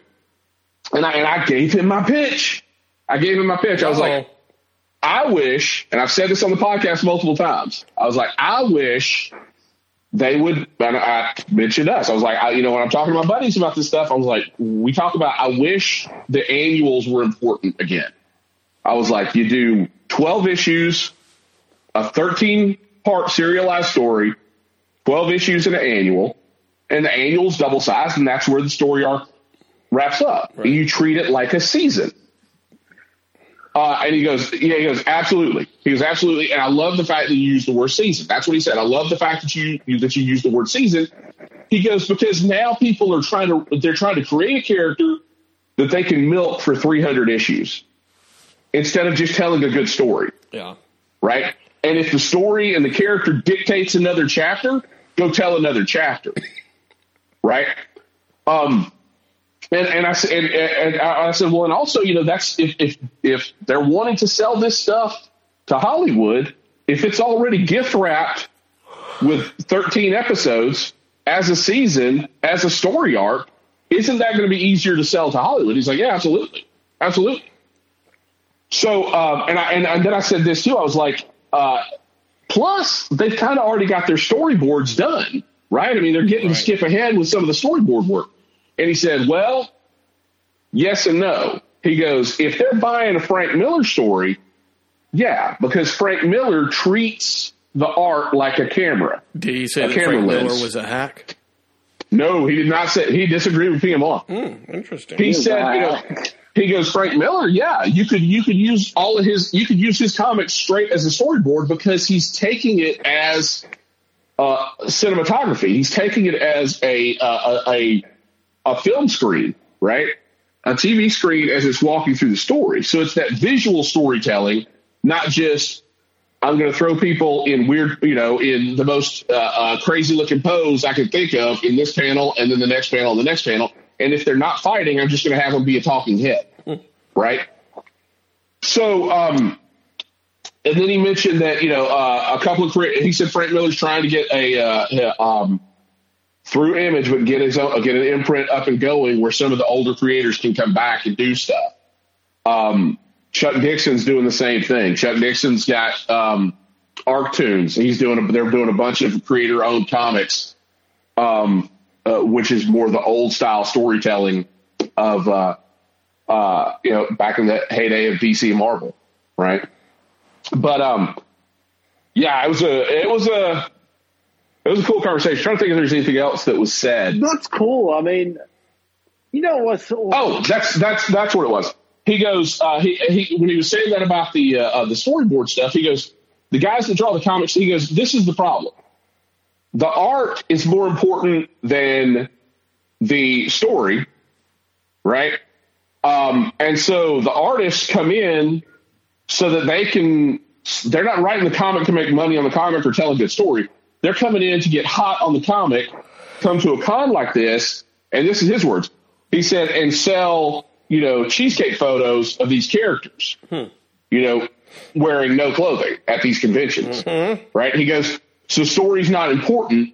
Art is, and that's like the Michael Turner. That's the Todd McFarlane effect on the industry, right? Yeah, but I feel like the problem is, and he's right about that, but that's been like that for a while. But I feel like another problem is no one, and this is why we keep rehashing the old shit. No one wants to introduce a character if they work for Marvel because that character will belong to Marvel. So we keep rehashing the same old characters over and over and over, and there's no new characters because if they introduce a new character, if someone creates a new character, it belongs to Marvel. So like Deadpool, I mean, it belongs to Marvel. So no one's they're gonna hold back what they draw or what they write or anything, because if we create this character, it's going to belong to Marvel. So why are we going to do that? And that's the industry is, and that and the wokeness of it is suffering. I mean, it's suffering so bad because of that. And plus their storytelling is so long now. I mean, Days of Future Past, we've talked about this multiple times, was told in 2 issues. 2 fucking issues, Days of Future Past was told. But now, things have told in like 12 plus issues. And it's, I don't know, it's just, the industry is in really bad shape right now. And that's essentially what he said. Like, it's not sustainable for several reasons, right? He said that, Marvel doesn't even have the backing of the direct market, right? So you can't sell at Walmart, right? You can't sell at, they've made comics so inaccessible, right? They don't fit in the direct market. And then all the comic shops are wanting is that hotshot issue that's going to sell, They don't care if the second issue sells. They need, they want to get that shot in the arm that, okay, we sold, 40,000 copies of this issue. It's canceled by issue 6, but at least, right. It was hot one time, right? That sort of thing. Nobody wants long-term gains. They want that immediate gratification. Yep. And then I also said, on to the next thing. And I also said, and when he was mentioning the whole thing about, art has supplanted story, and I was like, and there's no such thing as editorial anymore. I was like, there's no cohesive editorial across the books. And he's like, yeah, absolutely.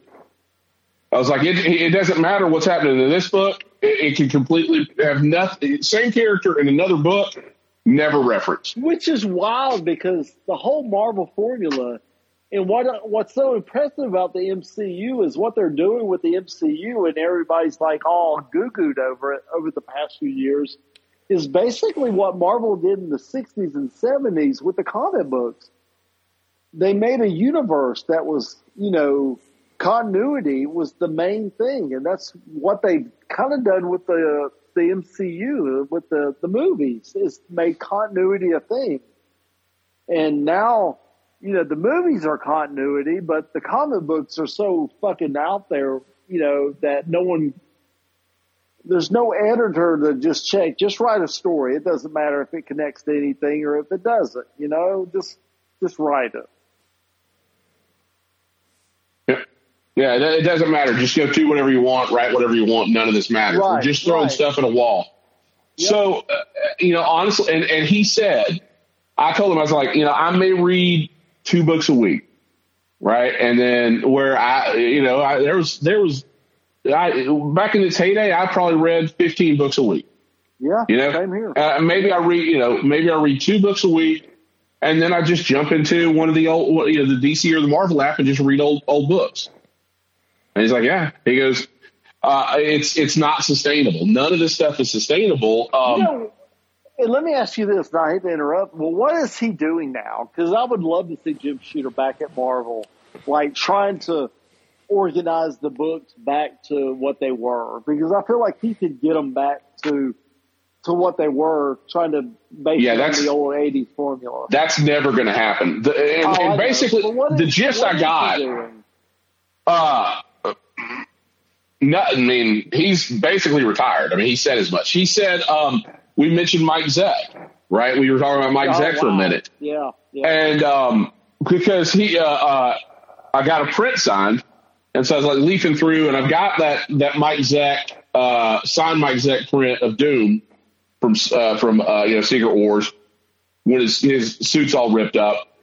And he was like, what a classic cover. He's like, he's damaged and everything, but it's at heart of the lion. He's still wanting to fight.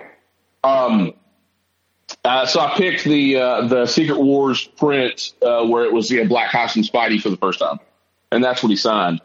But he said that Zeck was retired. Zeck's not signing anymore. He's like, Zeck's retired to the Bahamas. So he's off the table. I was never a fan of Mike Zeck. But he did some, he did Punisher. You got me a really cool Punisher picture of Mike Zeck. Yeah, I got him to do me a Captain America sketch card. And he did Captain America. So, yeah, he was – but, you know, it's just sad that Marvel has just – if you really think back to what's been classic, what's been, like, really the last big Marvel stuff, I would think the early 2010s would be like some of the newer Secret Wars or the Secret Invasions and stuff, but that's it. Marvel in the past 5 or 6 years, there's nothing sticking to them. There's nothing that they've done that has stuck. It's just crap. Everybody's just slinging stuff at a wall and hoping that it'll stick, and nothing's sticking at all. But yeah, he did. I mean, he's just retired. The gist I got was like that these creators are talking about it. Like, it's not just, you know, it's not like he suddenly had these thoughts because I'm standing there. Like, this is like simmering under the surface. There's this fight between what comics were and where these new creators think comics should be. Yeah. And they don't realize that it's all going to hit a wall. Like this, it's like this. Hit a wall. I mean, I think. No, I mean like hit a wall to where it's, you know, like we're going to see a major shift. Like a weekly periodical or a monthly periodical is in the current format's not sustainable. You know what I mean? If the stories don't go ahead. If the stories don't connect, right, and the book and writing is behind the art, if you're not buying it for the story, it doesn't matter if you miss an issue. Right. If you're not buying it for the story, if the stories don't intersect and connect, well, you can just read one book. Right. And as much as I like a good creator on a book, the creators are the star of the books now, not the character. Right. You're buying the book because Jason Aaron's writing it, not because you necessarily care for that character. You're buying a book because Tom King's writing it, right? But that sucks. That shouldn't be it, though. Correct. I mean, honestly, people did not buy G.I. Joe because Larry Hama was writing. Exactly. Right.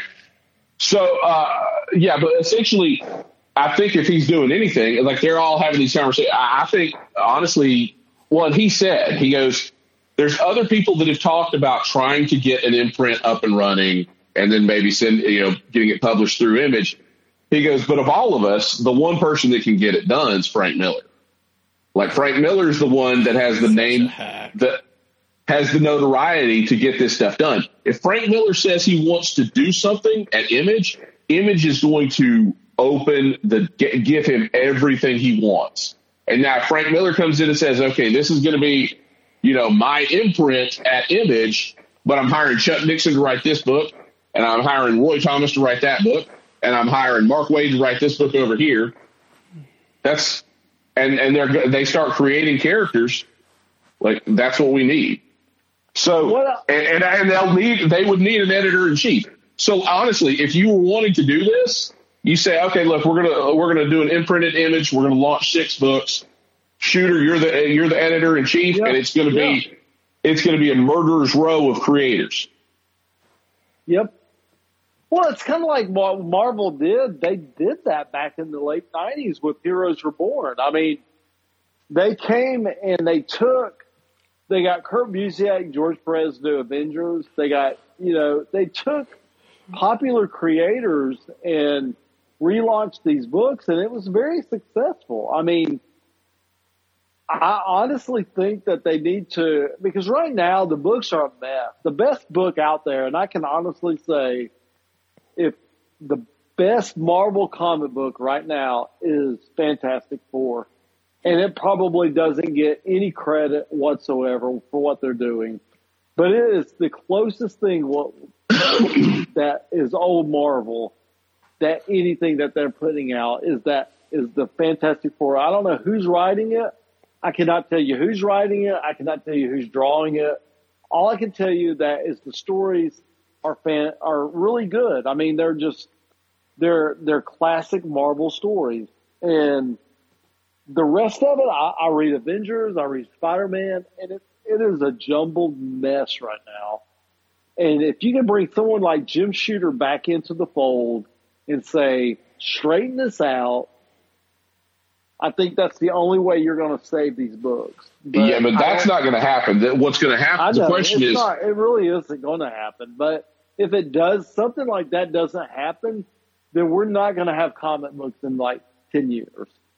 We'll have them in 5 years, but in 10 years, I think it'll be gone. I think, DC's it's on its way out. I mean, you can honestly say that the DC universe is such a mess right now that it's on its way out. Marvel's following suit. It's trying to hang on, but when you're trying to appeal to an audience that is all internet and the young audience, they're not into comic books, but you're trying to appeal to them with all the woke stuff.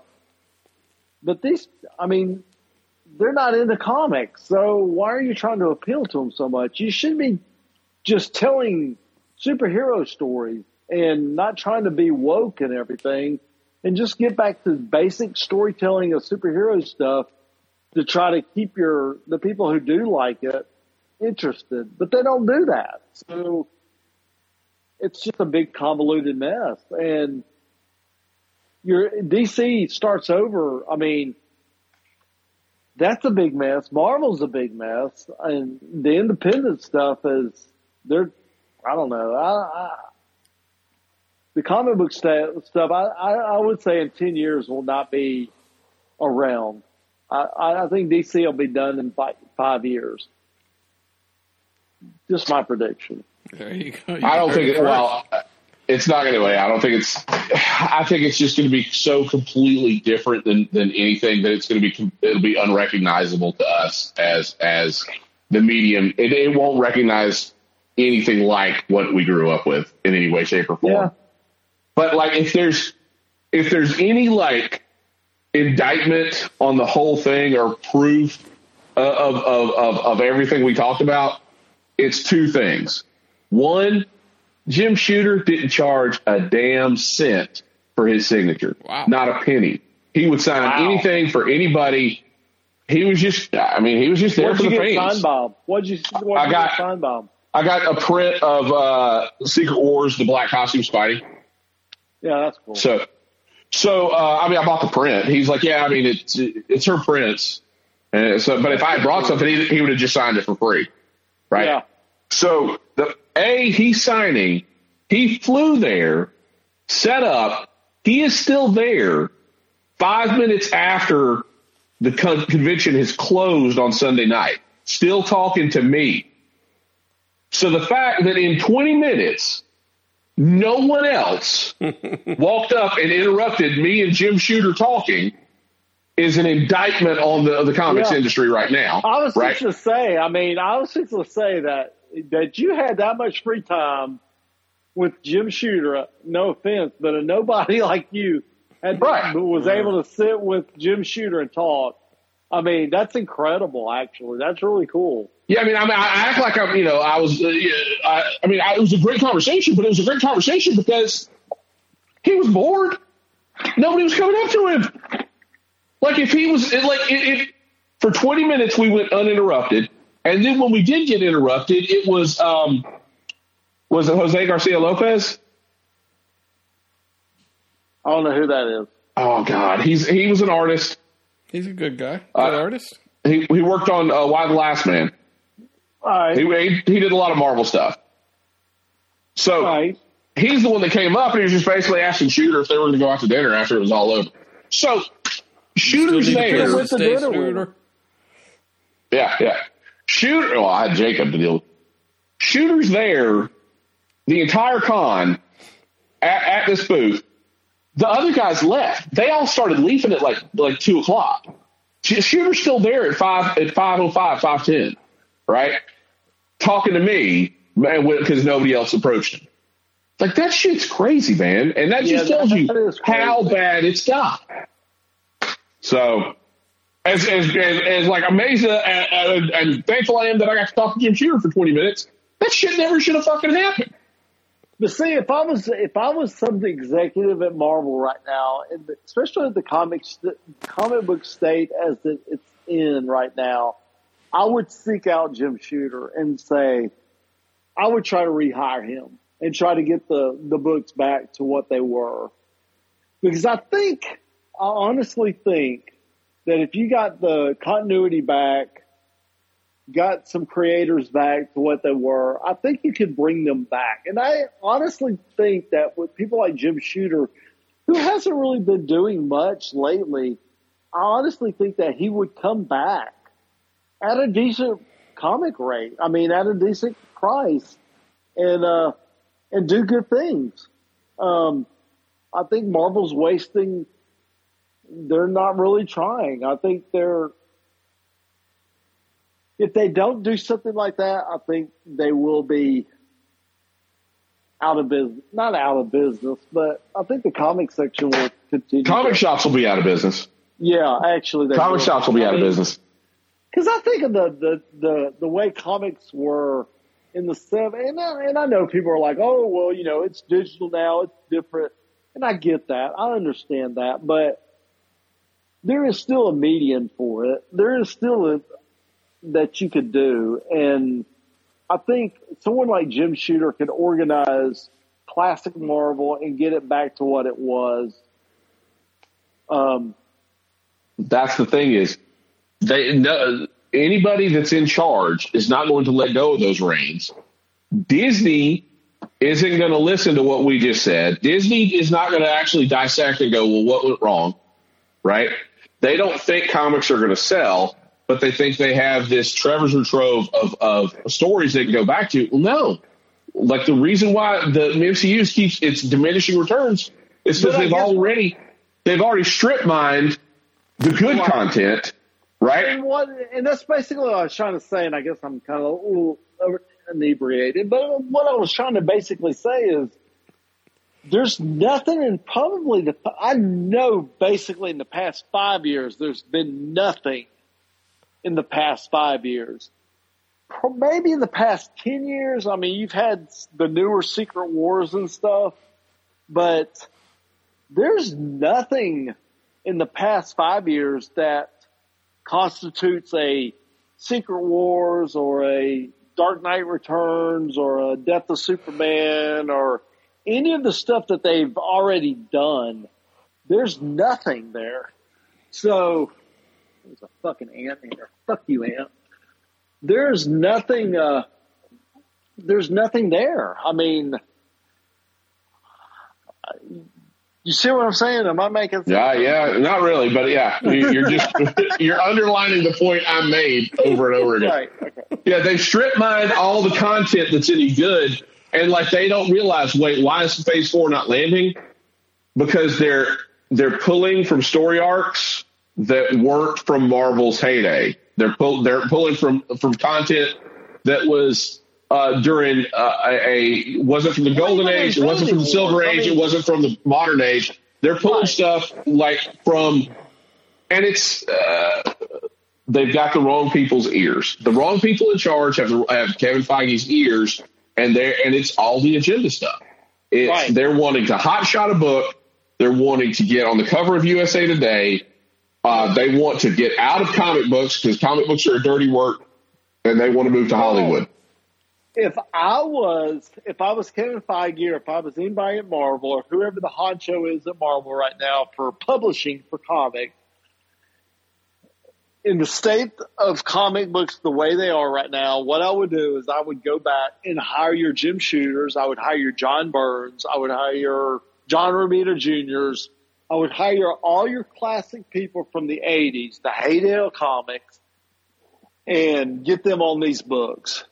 And say, look, make Ron Limbs. Where are the Ron Lim? I mean, get all these classic 90s, 80s, and 90s Kurt Busiek, right?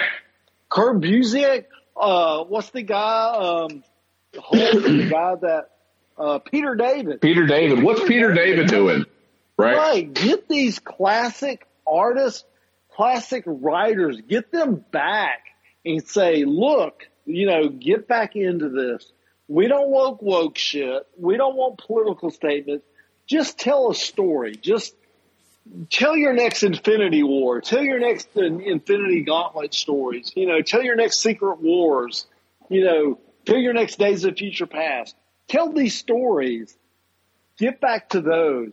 And quit this fucking hiring these fucking, I don't know who the fuck they are that are making everybody fucking either gay or fucking, nothing wrong with that. the quote, Always Sunny in Philadelphia, nothing wrong with that, but let's get out of the wokeness and get back into just comic books. I mean, I can read the headlines and read everyday bullshit. I can read Fox News or CNN or the local news to find regular stories, but let's just fucking get back into wild bullshit superhero fights and science fiction shit. And I thought about this on the way home, right? There's a question I wish I'd asked him, which is kind of, I'll get to that in a second, but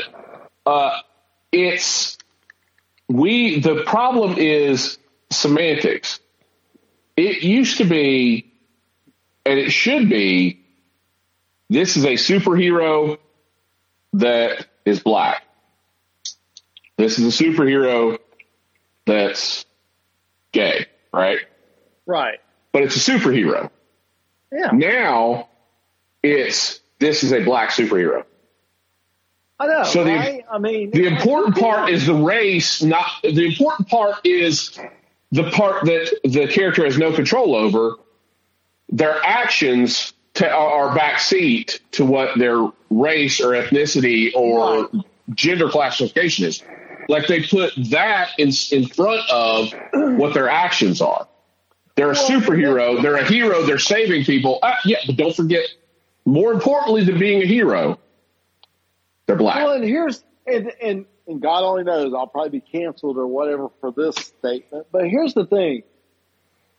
12-year-old, PMR was reading, Luke Cage because he was a superhero, like he was just a superhero fought bad guys. I didn't think that he was black. I didn't even think about that. He was just a superhero fighting bad guys. I didn't think of his color of skin or, or his ethnicity or anything like that. Now, flash forward to, 20, 30, 40 years later, and we're being hammered in our, that it's more important that he's what his ethnicity is than that the fact that he's a hero. Well, I don't want to. I just want to hear him fight. I don't give a shit about all the other stuff. I don't know about all the other stuff. Well, that's the thing is, like the whole point. The whole point is what really matters is the character, and what your intentions are, what your actions are, right? Like, right. I can't control that I'm Caucasian, right? I can control what I do, right? So if I choose to be a hero, that's the important piece. Exactly. Not, it's the circumstance, and then it's long story short. Right. All of this stuff is we're Megacon was good. We've got we're not telling stories. We're meeting agenda. The stories are there just as an excuse to get from one panel to the next. And the writers are in the back seat. The artists are in the front seat. And nobody wants to work in comics. None of these creators want to work in comics. They all want to get out of comics and become the next Stan Lee, Todd McFarlane, Robert Kirkman. But even Todd McFarlane is not Todd McFarlane, because if you even think about, it's funny to watch those old that documentary about Image and how successful it was, and whoa, how crazy it was back then. But none of those creators, I mean, even Todd McFarlane himself didn't sustain. I mean, no one really gives a shit about Savage Dragon. No one gives a shit about Spawn. I mean, it was popular for 10 years, if that, but they couldn't sustain it. It was just art, no story. I mean, it just sustainable. Think about Spawn. Spawn, in its heyday, I mean, we're talking, you know, in the issue 50 to 100 range, right? In its heyday, when Spawn was the hottest book out. Right. It was like 14 pages of story, right, and 8 pages of catalog. McFarlane Toys catalog. It was garbage. It was almost as much catalog as it was comic, and the story, for lack of, I mean, there was hardly any story, right? But it was just, and then it wasn't even McFarlane drawing it. You know, at that point, it was Capullo was doing a lot of it. It was Capullo, who was the guy back then. Yep. So it was all Capullo art. But you know what? I mean, getting back to what we were talking about earlier, especially with Jim Shooter, Marvel is basically owned by Disney, okay, who has a shitload of money. So if you're looking at comics and you're like, okay, let's build this back up. Instead of just throwing the same shit and letting the same people doing the same, your Tom Kings who, you know, I honestly feel like the internet itself and Instagram and internet and tweets and Twitter and all that boosts all these writers and artists up, because the shit I've read is garbage. I'm sorry, it's garbage. I mean, I don't like the whole Vision thing that Tom King did that everybody, you know, jacks off to. It's garbage. It's fucking garbage. Yeah. If you were to, honestly, if you have that much money, you hire all these old people who built Marvel in the 70s and 80s and bring them back. They did it before with Heroes Reborn, which was very successful. I'm not talking about Heroes Return is what I'm talking about. Heroes Reborn wasn't successful, but Heroes Return was successful. If you hire people back that were successful for the books, your Todd McFarlane's, not Todd McFarlane, but your Jim Shooters, your John Burns, your Kurt Busieks, your Peter Davids, you hire those guys back, you give them the money that they deserve, that to build this back up, the comic book medium, that they could mine for, you know, for the films later on. You know, you could build back the comic book market. Fucking quit this woke shit. Just tell stories. If the story happens to involve a gay couple or whatever, that's fine. That's good. But it doesn't have to every issue involve that. Let's just have fights and, you know, battles and what it was back then that attracted everybody and move and go from there. But I think if Marvel or Disney would throw that money at these creators and pull them back together and say, okay, build us what you built back in the 80s and the 70s and the 80s and basically the early 90s, because the early 90s weren't too bad, then I think you could probably save this market. But I don't know. And someone like Jim Shooter could do it. I don't understand why no one's throwing money at him saying, build us this, do this for us. You know, I mean, you did this back then, you know, because they are running out of stuff. I mean, they really are. I mean, there's nothing in the past 5 or 6 years that's going to stick. You're not gonna make a movie out of fucking another fucking Spider-Man clone story that they've done 18 million times. I mean, they're not going to do that. I mean, or the X-Men, whatever the fuck they're doing to the X-Men right now, where the Krakoa is its own nation. I mean, no one's going to do any of that shit. It's weird and it's creepy and kind of just strange. Well, I mean, and this is where it all kind of, I guess, all comes together. Is it worth fixing? Even if they did everything we just said, right? Does this generation want to carry on with these characters, right? I think if they had a chance to, they would. I mean, well, because Joshua, his souvenir yesterday was a pop figure. He bought a pop figure as his souvenir from the show yesterday, right? All right. What pop figure? Demon Slayer. It's a character from Demon Slayer. Exactly. So, Demon Slayer is a manga. Yeah, Demon Slayer is a manga that's had 23 different volumes. And it's now a TV show on, I think it's on Netflix. But I think they're already on season 2, right? But Brian, I mean, but think about, hang on. It's on Crunchyroll. I mean, if you were like in the 70s and 80s when we got into comic books, everything was simplistic, and that's why they get into this stuff.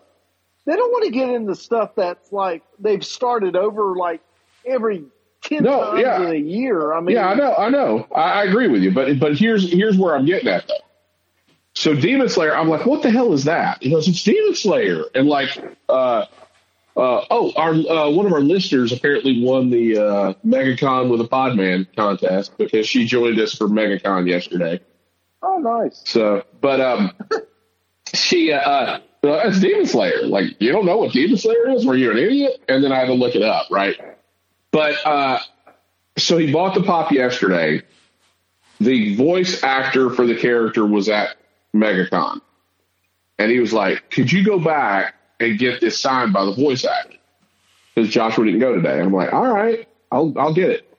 So I went straight there, right, to get to the celebrity area to get this pop sign.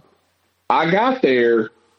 It took a while. We left a little bit later, so I got there roughly an hour into the convention. There had to have been 300 people in this guy's line, right? And so I'm like, I get in line, and the volunteers there, and I'm like, man, how long do you think this is going to take? And he goes, well, this is like 11:30, right? He goes, he's got a panel at 1. He's like, you ain't gonna make it through by 1. And I'm like, well, fuck that. So I left. I'm like, all right. He goes, but the panel will be over at 2. He goes, so just come back then. I'm like, all right. So I left.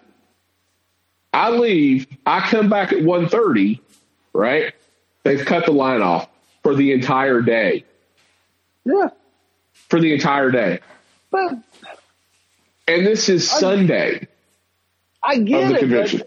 But here's what I'm talking about. I mean, that goes to say that, can you imagine, because what Marvel and DC, you have an artist or a writer that stays on a book for 3 weeks, 3 months at best, 3 issues, 4 issues, and then they just move on. I mean, can you imagine if you had like an artist that really was popular that stayed on an issue of something for more than 6 months, 6 issues, and you could get lines like that. You could get if a book was popular like that.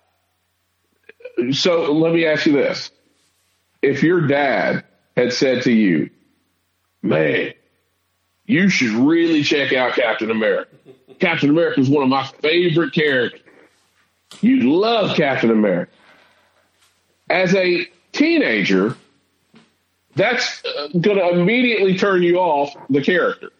If your parents like it, it's inherently uncool, right? So that's the thing is all this stuff naturally going to come to a quasi-end anyway? But I've got to look at the fact that what made me turn on the Captain America. By the way, Brad's left. I think Brad went to bed. Yeah, Brad's gone. But what made me turn on the Avengers and Captain America anyway? I mean, what made me, and actually it was. I think he may have stopped recording.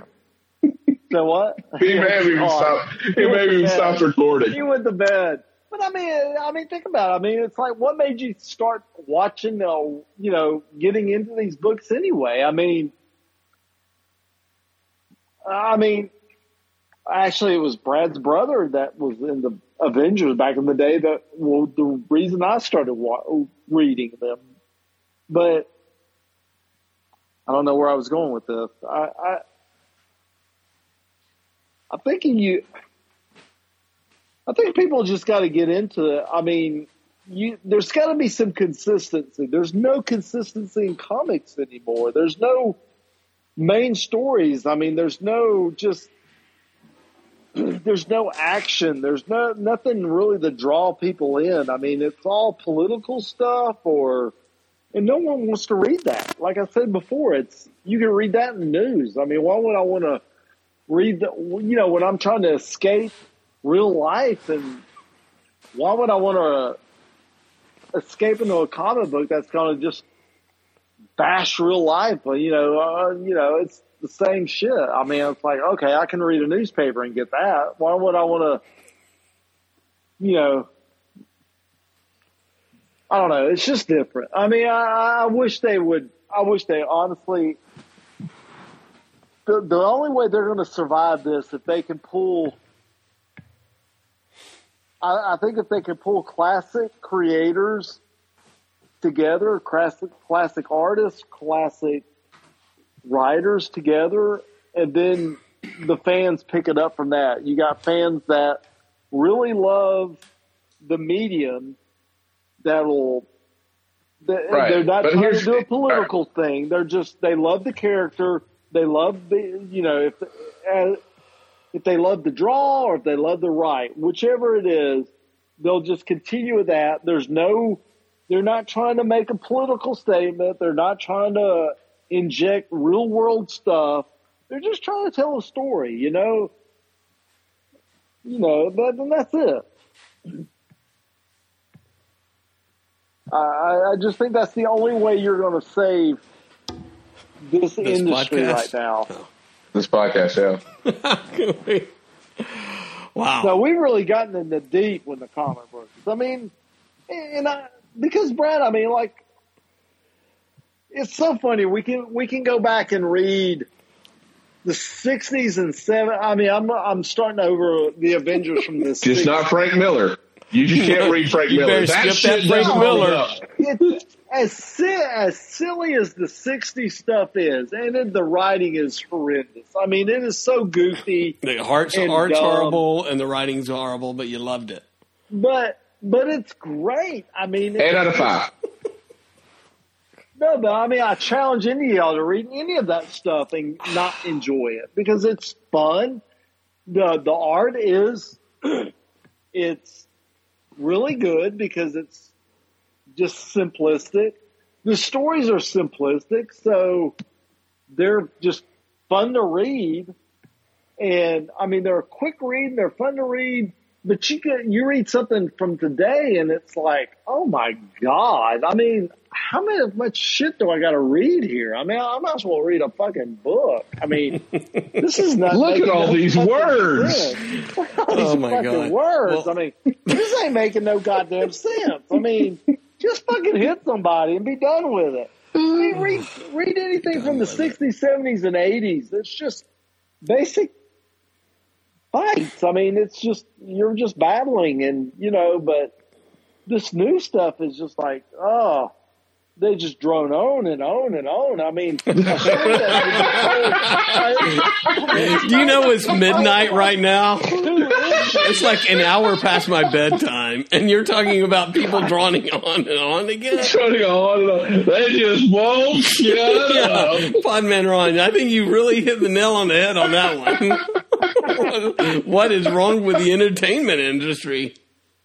I think I just finished that Bulldog whiskey. Caramel whiskey talking. All right. Well, I think at 2 hours and 20 minutes for the 175th episode, I mean, you've You two have made this a very special episode. So, Brian, what do you got to say about I'm sad to report it's going to be our last one. What was your... Okay, I guess we got all that sidetracked. So, Megacon. We need to start wrapping it up. Wrap up Megacon Wrap up Megacon in one sentence here, Brian. Very good con. What do you give it out of honestly, 5? If I have finished on a very strong note, if I hadn't had that whole interaction with Shooter, like it would have really probably been maybe like a 3. Okay, but that really kind of kicked it up to probably a solid 4. An 8 out of 5. 8 out of 5. This goes into saying, we need business cards. Did you say, won't you come on our podcast sometime? Yeah, since you're doing all this free shit for us. Yeah. Jim Shooter. Yeah. You got nothing else to do. It doesn't seem like he's doing anything else, so he could have been on the podcast. He could have been here telling us himself. Well, I thought, what's funny is... I thought, Brian, you were going to say that he needed a place to stay, so he's living here with me now. Hey, Jim! Come on over here. Don't be shy. Come in over here. It is funny, like when we started getting into more like the kind of the conversation about what's wrong with it, he did kind of like drop his voice, where it's like, and I was like, if I did say, hey, can I record this? We wouldn't have had that conversation. Yeah. You know what I mean? Like I wouldn't have gotten that level of honesty. Whew. Is he trying to be politically correct? Yeah. No, I think he's the minority. He realizes he's the minority, right? Well, that's politically incorrect. Yeah. I mean, he should be proud of who he is. All right. Hey, let me ask you this. What's coming up movie-wise for us for next episode, if there is one? Brad's trying to end this content. We've got the big one is Top Gun. Top Gun. All right. You guys will see that. And I'm not going to, I'll be able to record next week, Thursday, but not the weekend or I won't be back until Sunday night the week after. No, he's going off for Memorial Day. Yeah. Brian's going on a little PTO. Where are you going for Memorial Day? Well, it's our anniversary and Memorial Day. We're going on a cruise. All right. So, are you really? Yep. Where to, though? What, a Star Trek cruise? I wish. No, just Eastern Caribbean, I think. Okay. Man, I wouldn't get on cruise. It's like COVID infested and shit. Jesus Christ. But you just went to this convention. You're going to be stuck. Yeah, I just went to the convention. Scared? Or something. Brian is this is something weird.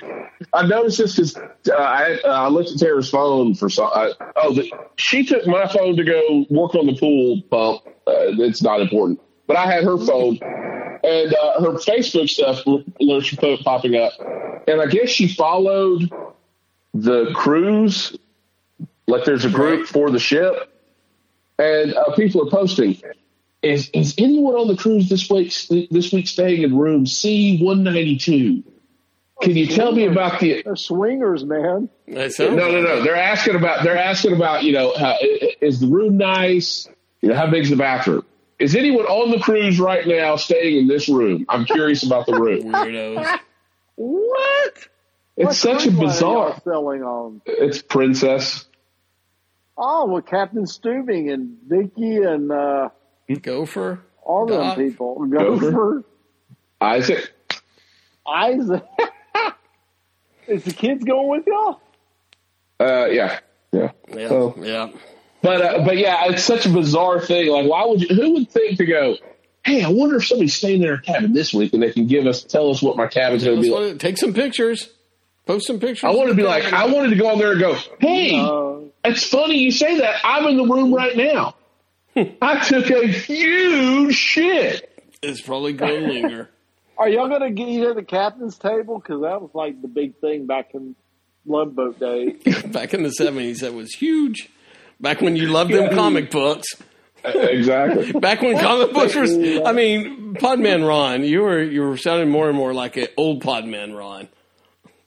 What? Talking about Love Boat and reading comic books from the 70s. And you wish you could all just go back to that. All right. Well, like listen. 5 years old in the 70s. All right. So no recording next week. So we'll Unless we're going to do it Thursday. Oh, no, I got a chance to. Yeah, we can't do it next Thursday. I got a chance to. Yeah, you ain't Maverick, yeah. Bullshit.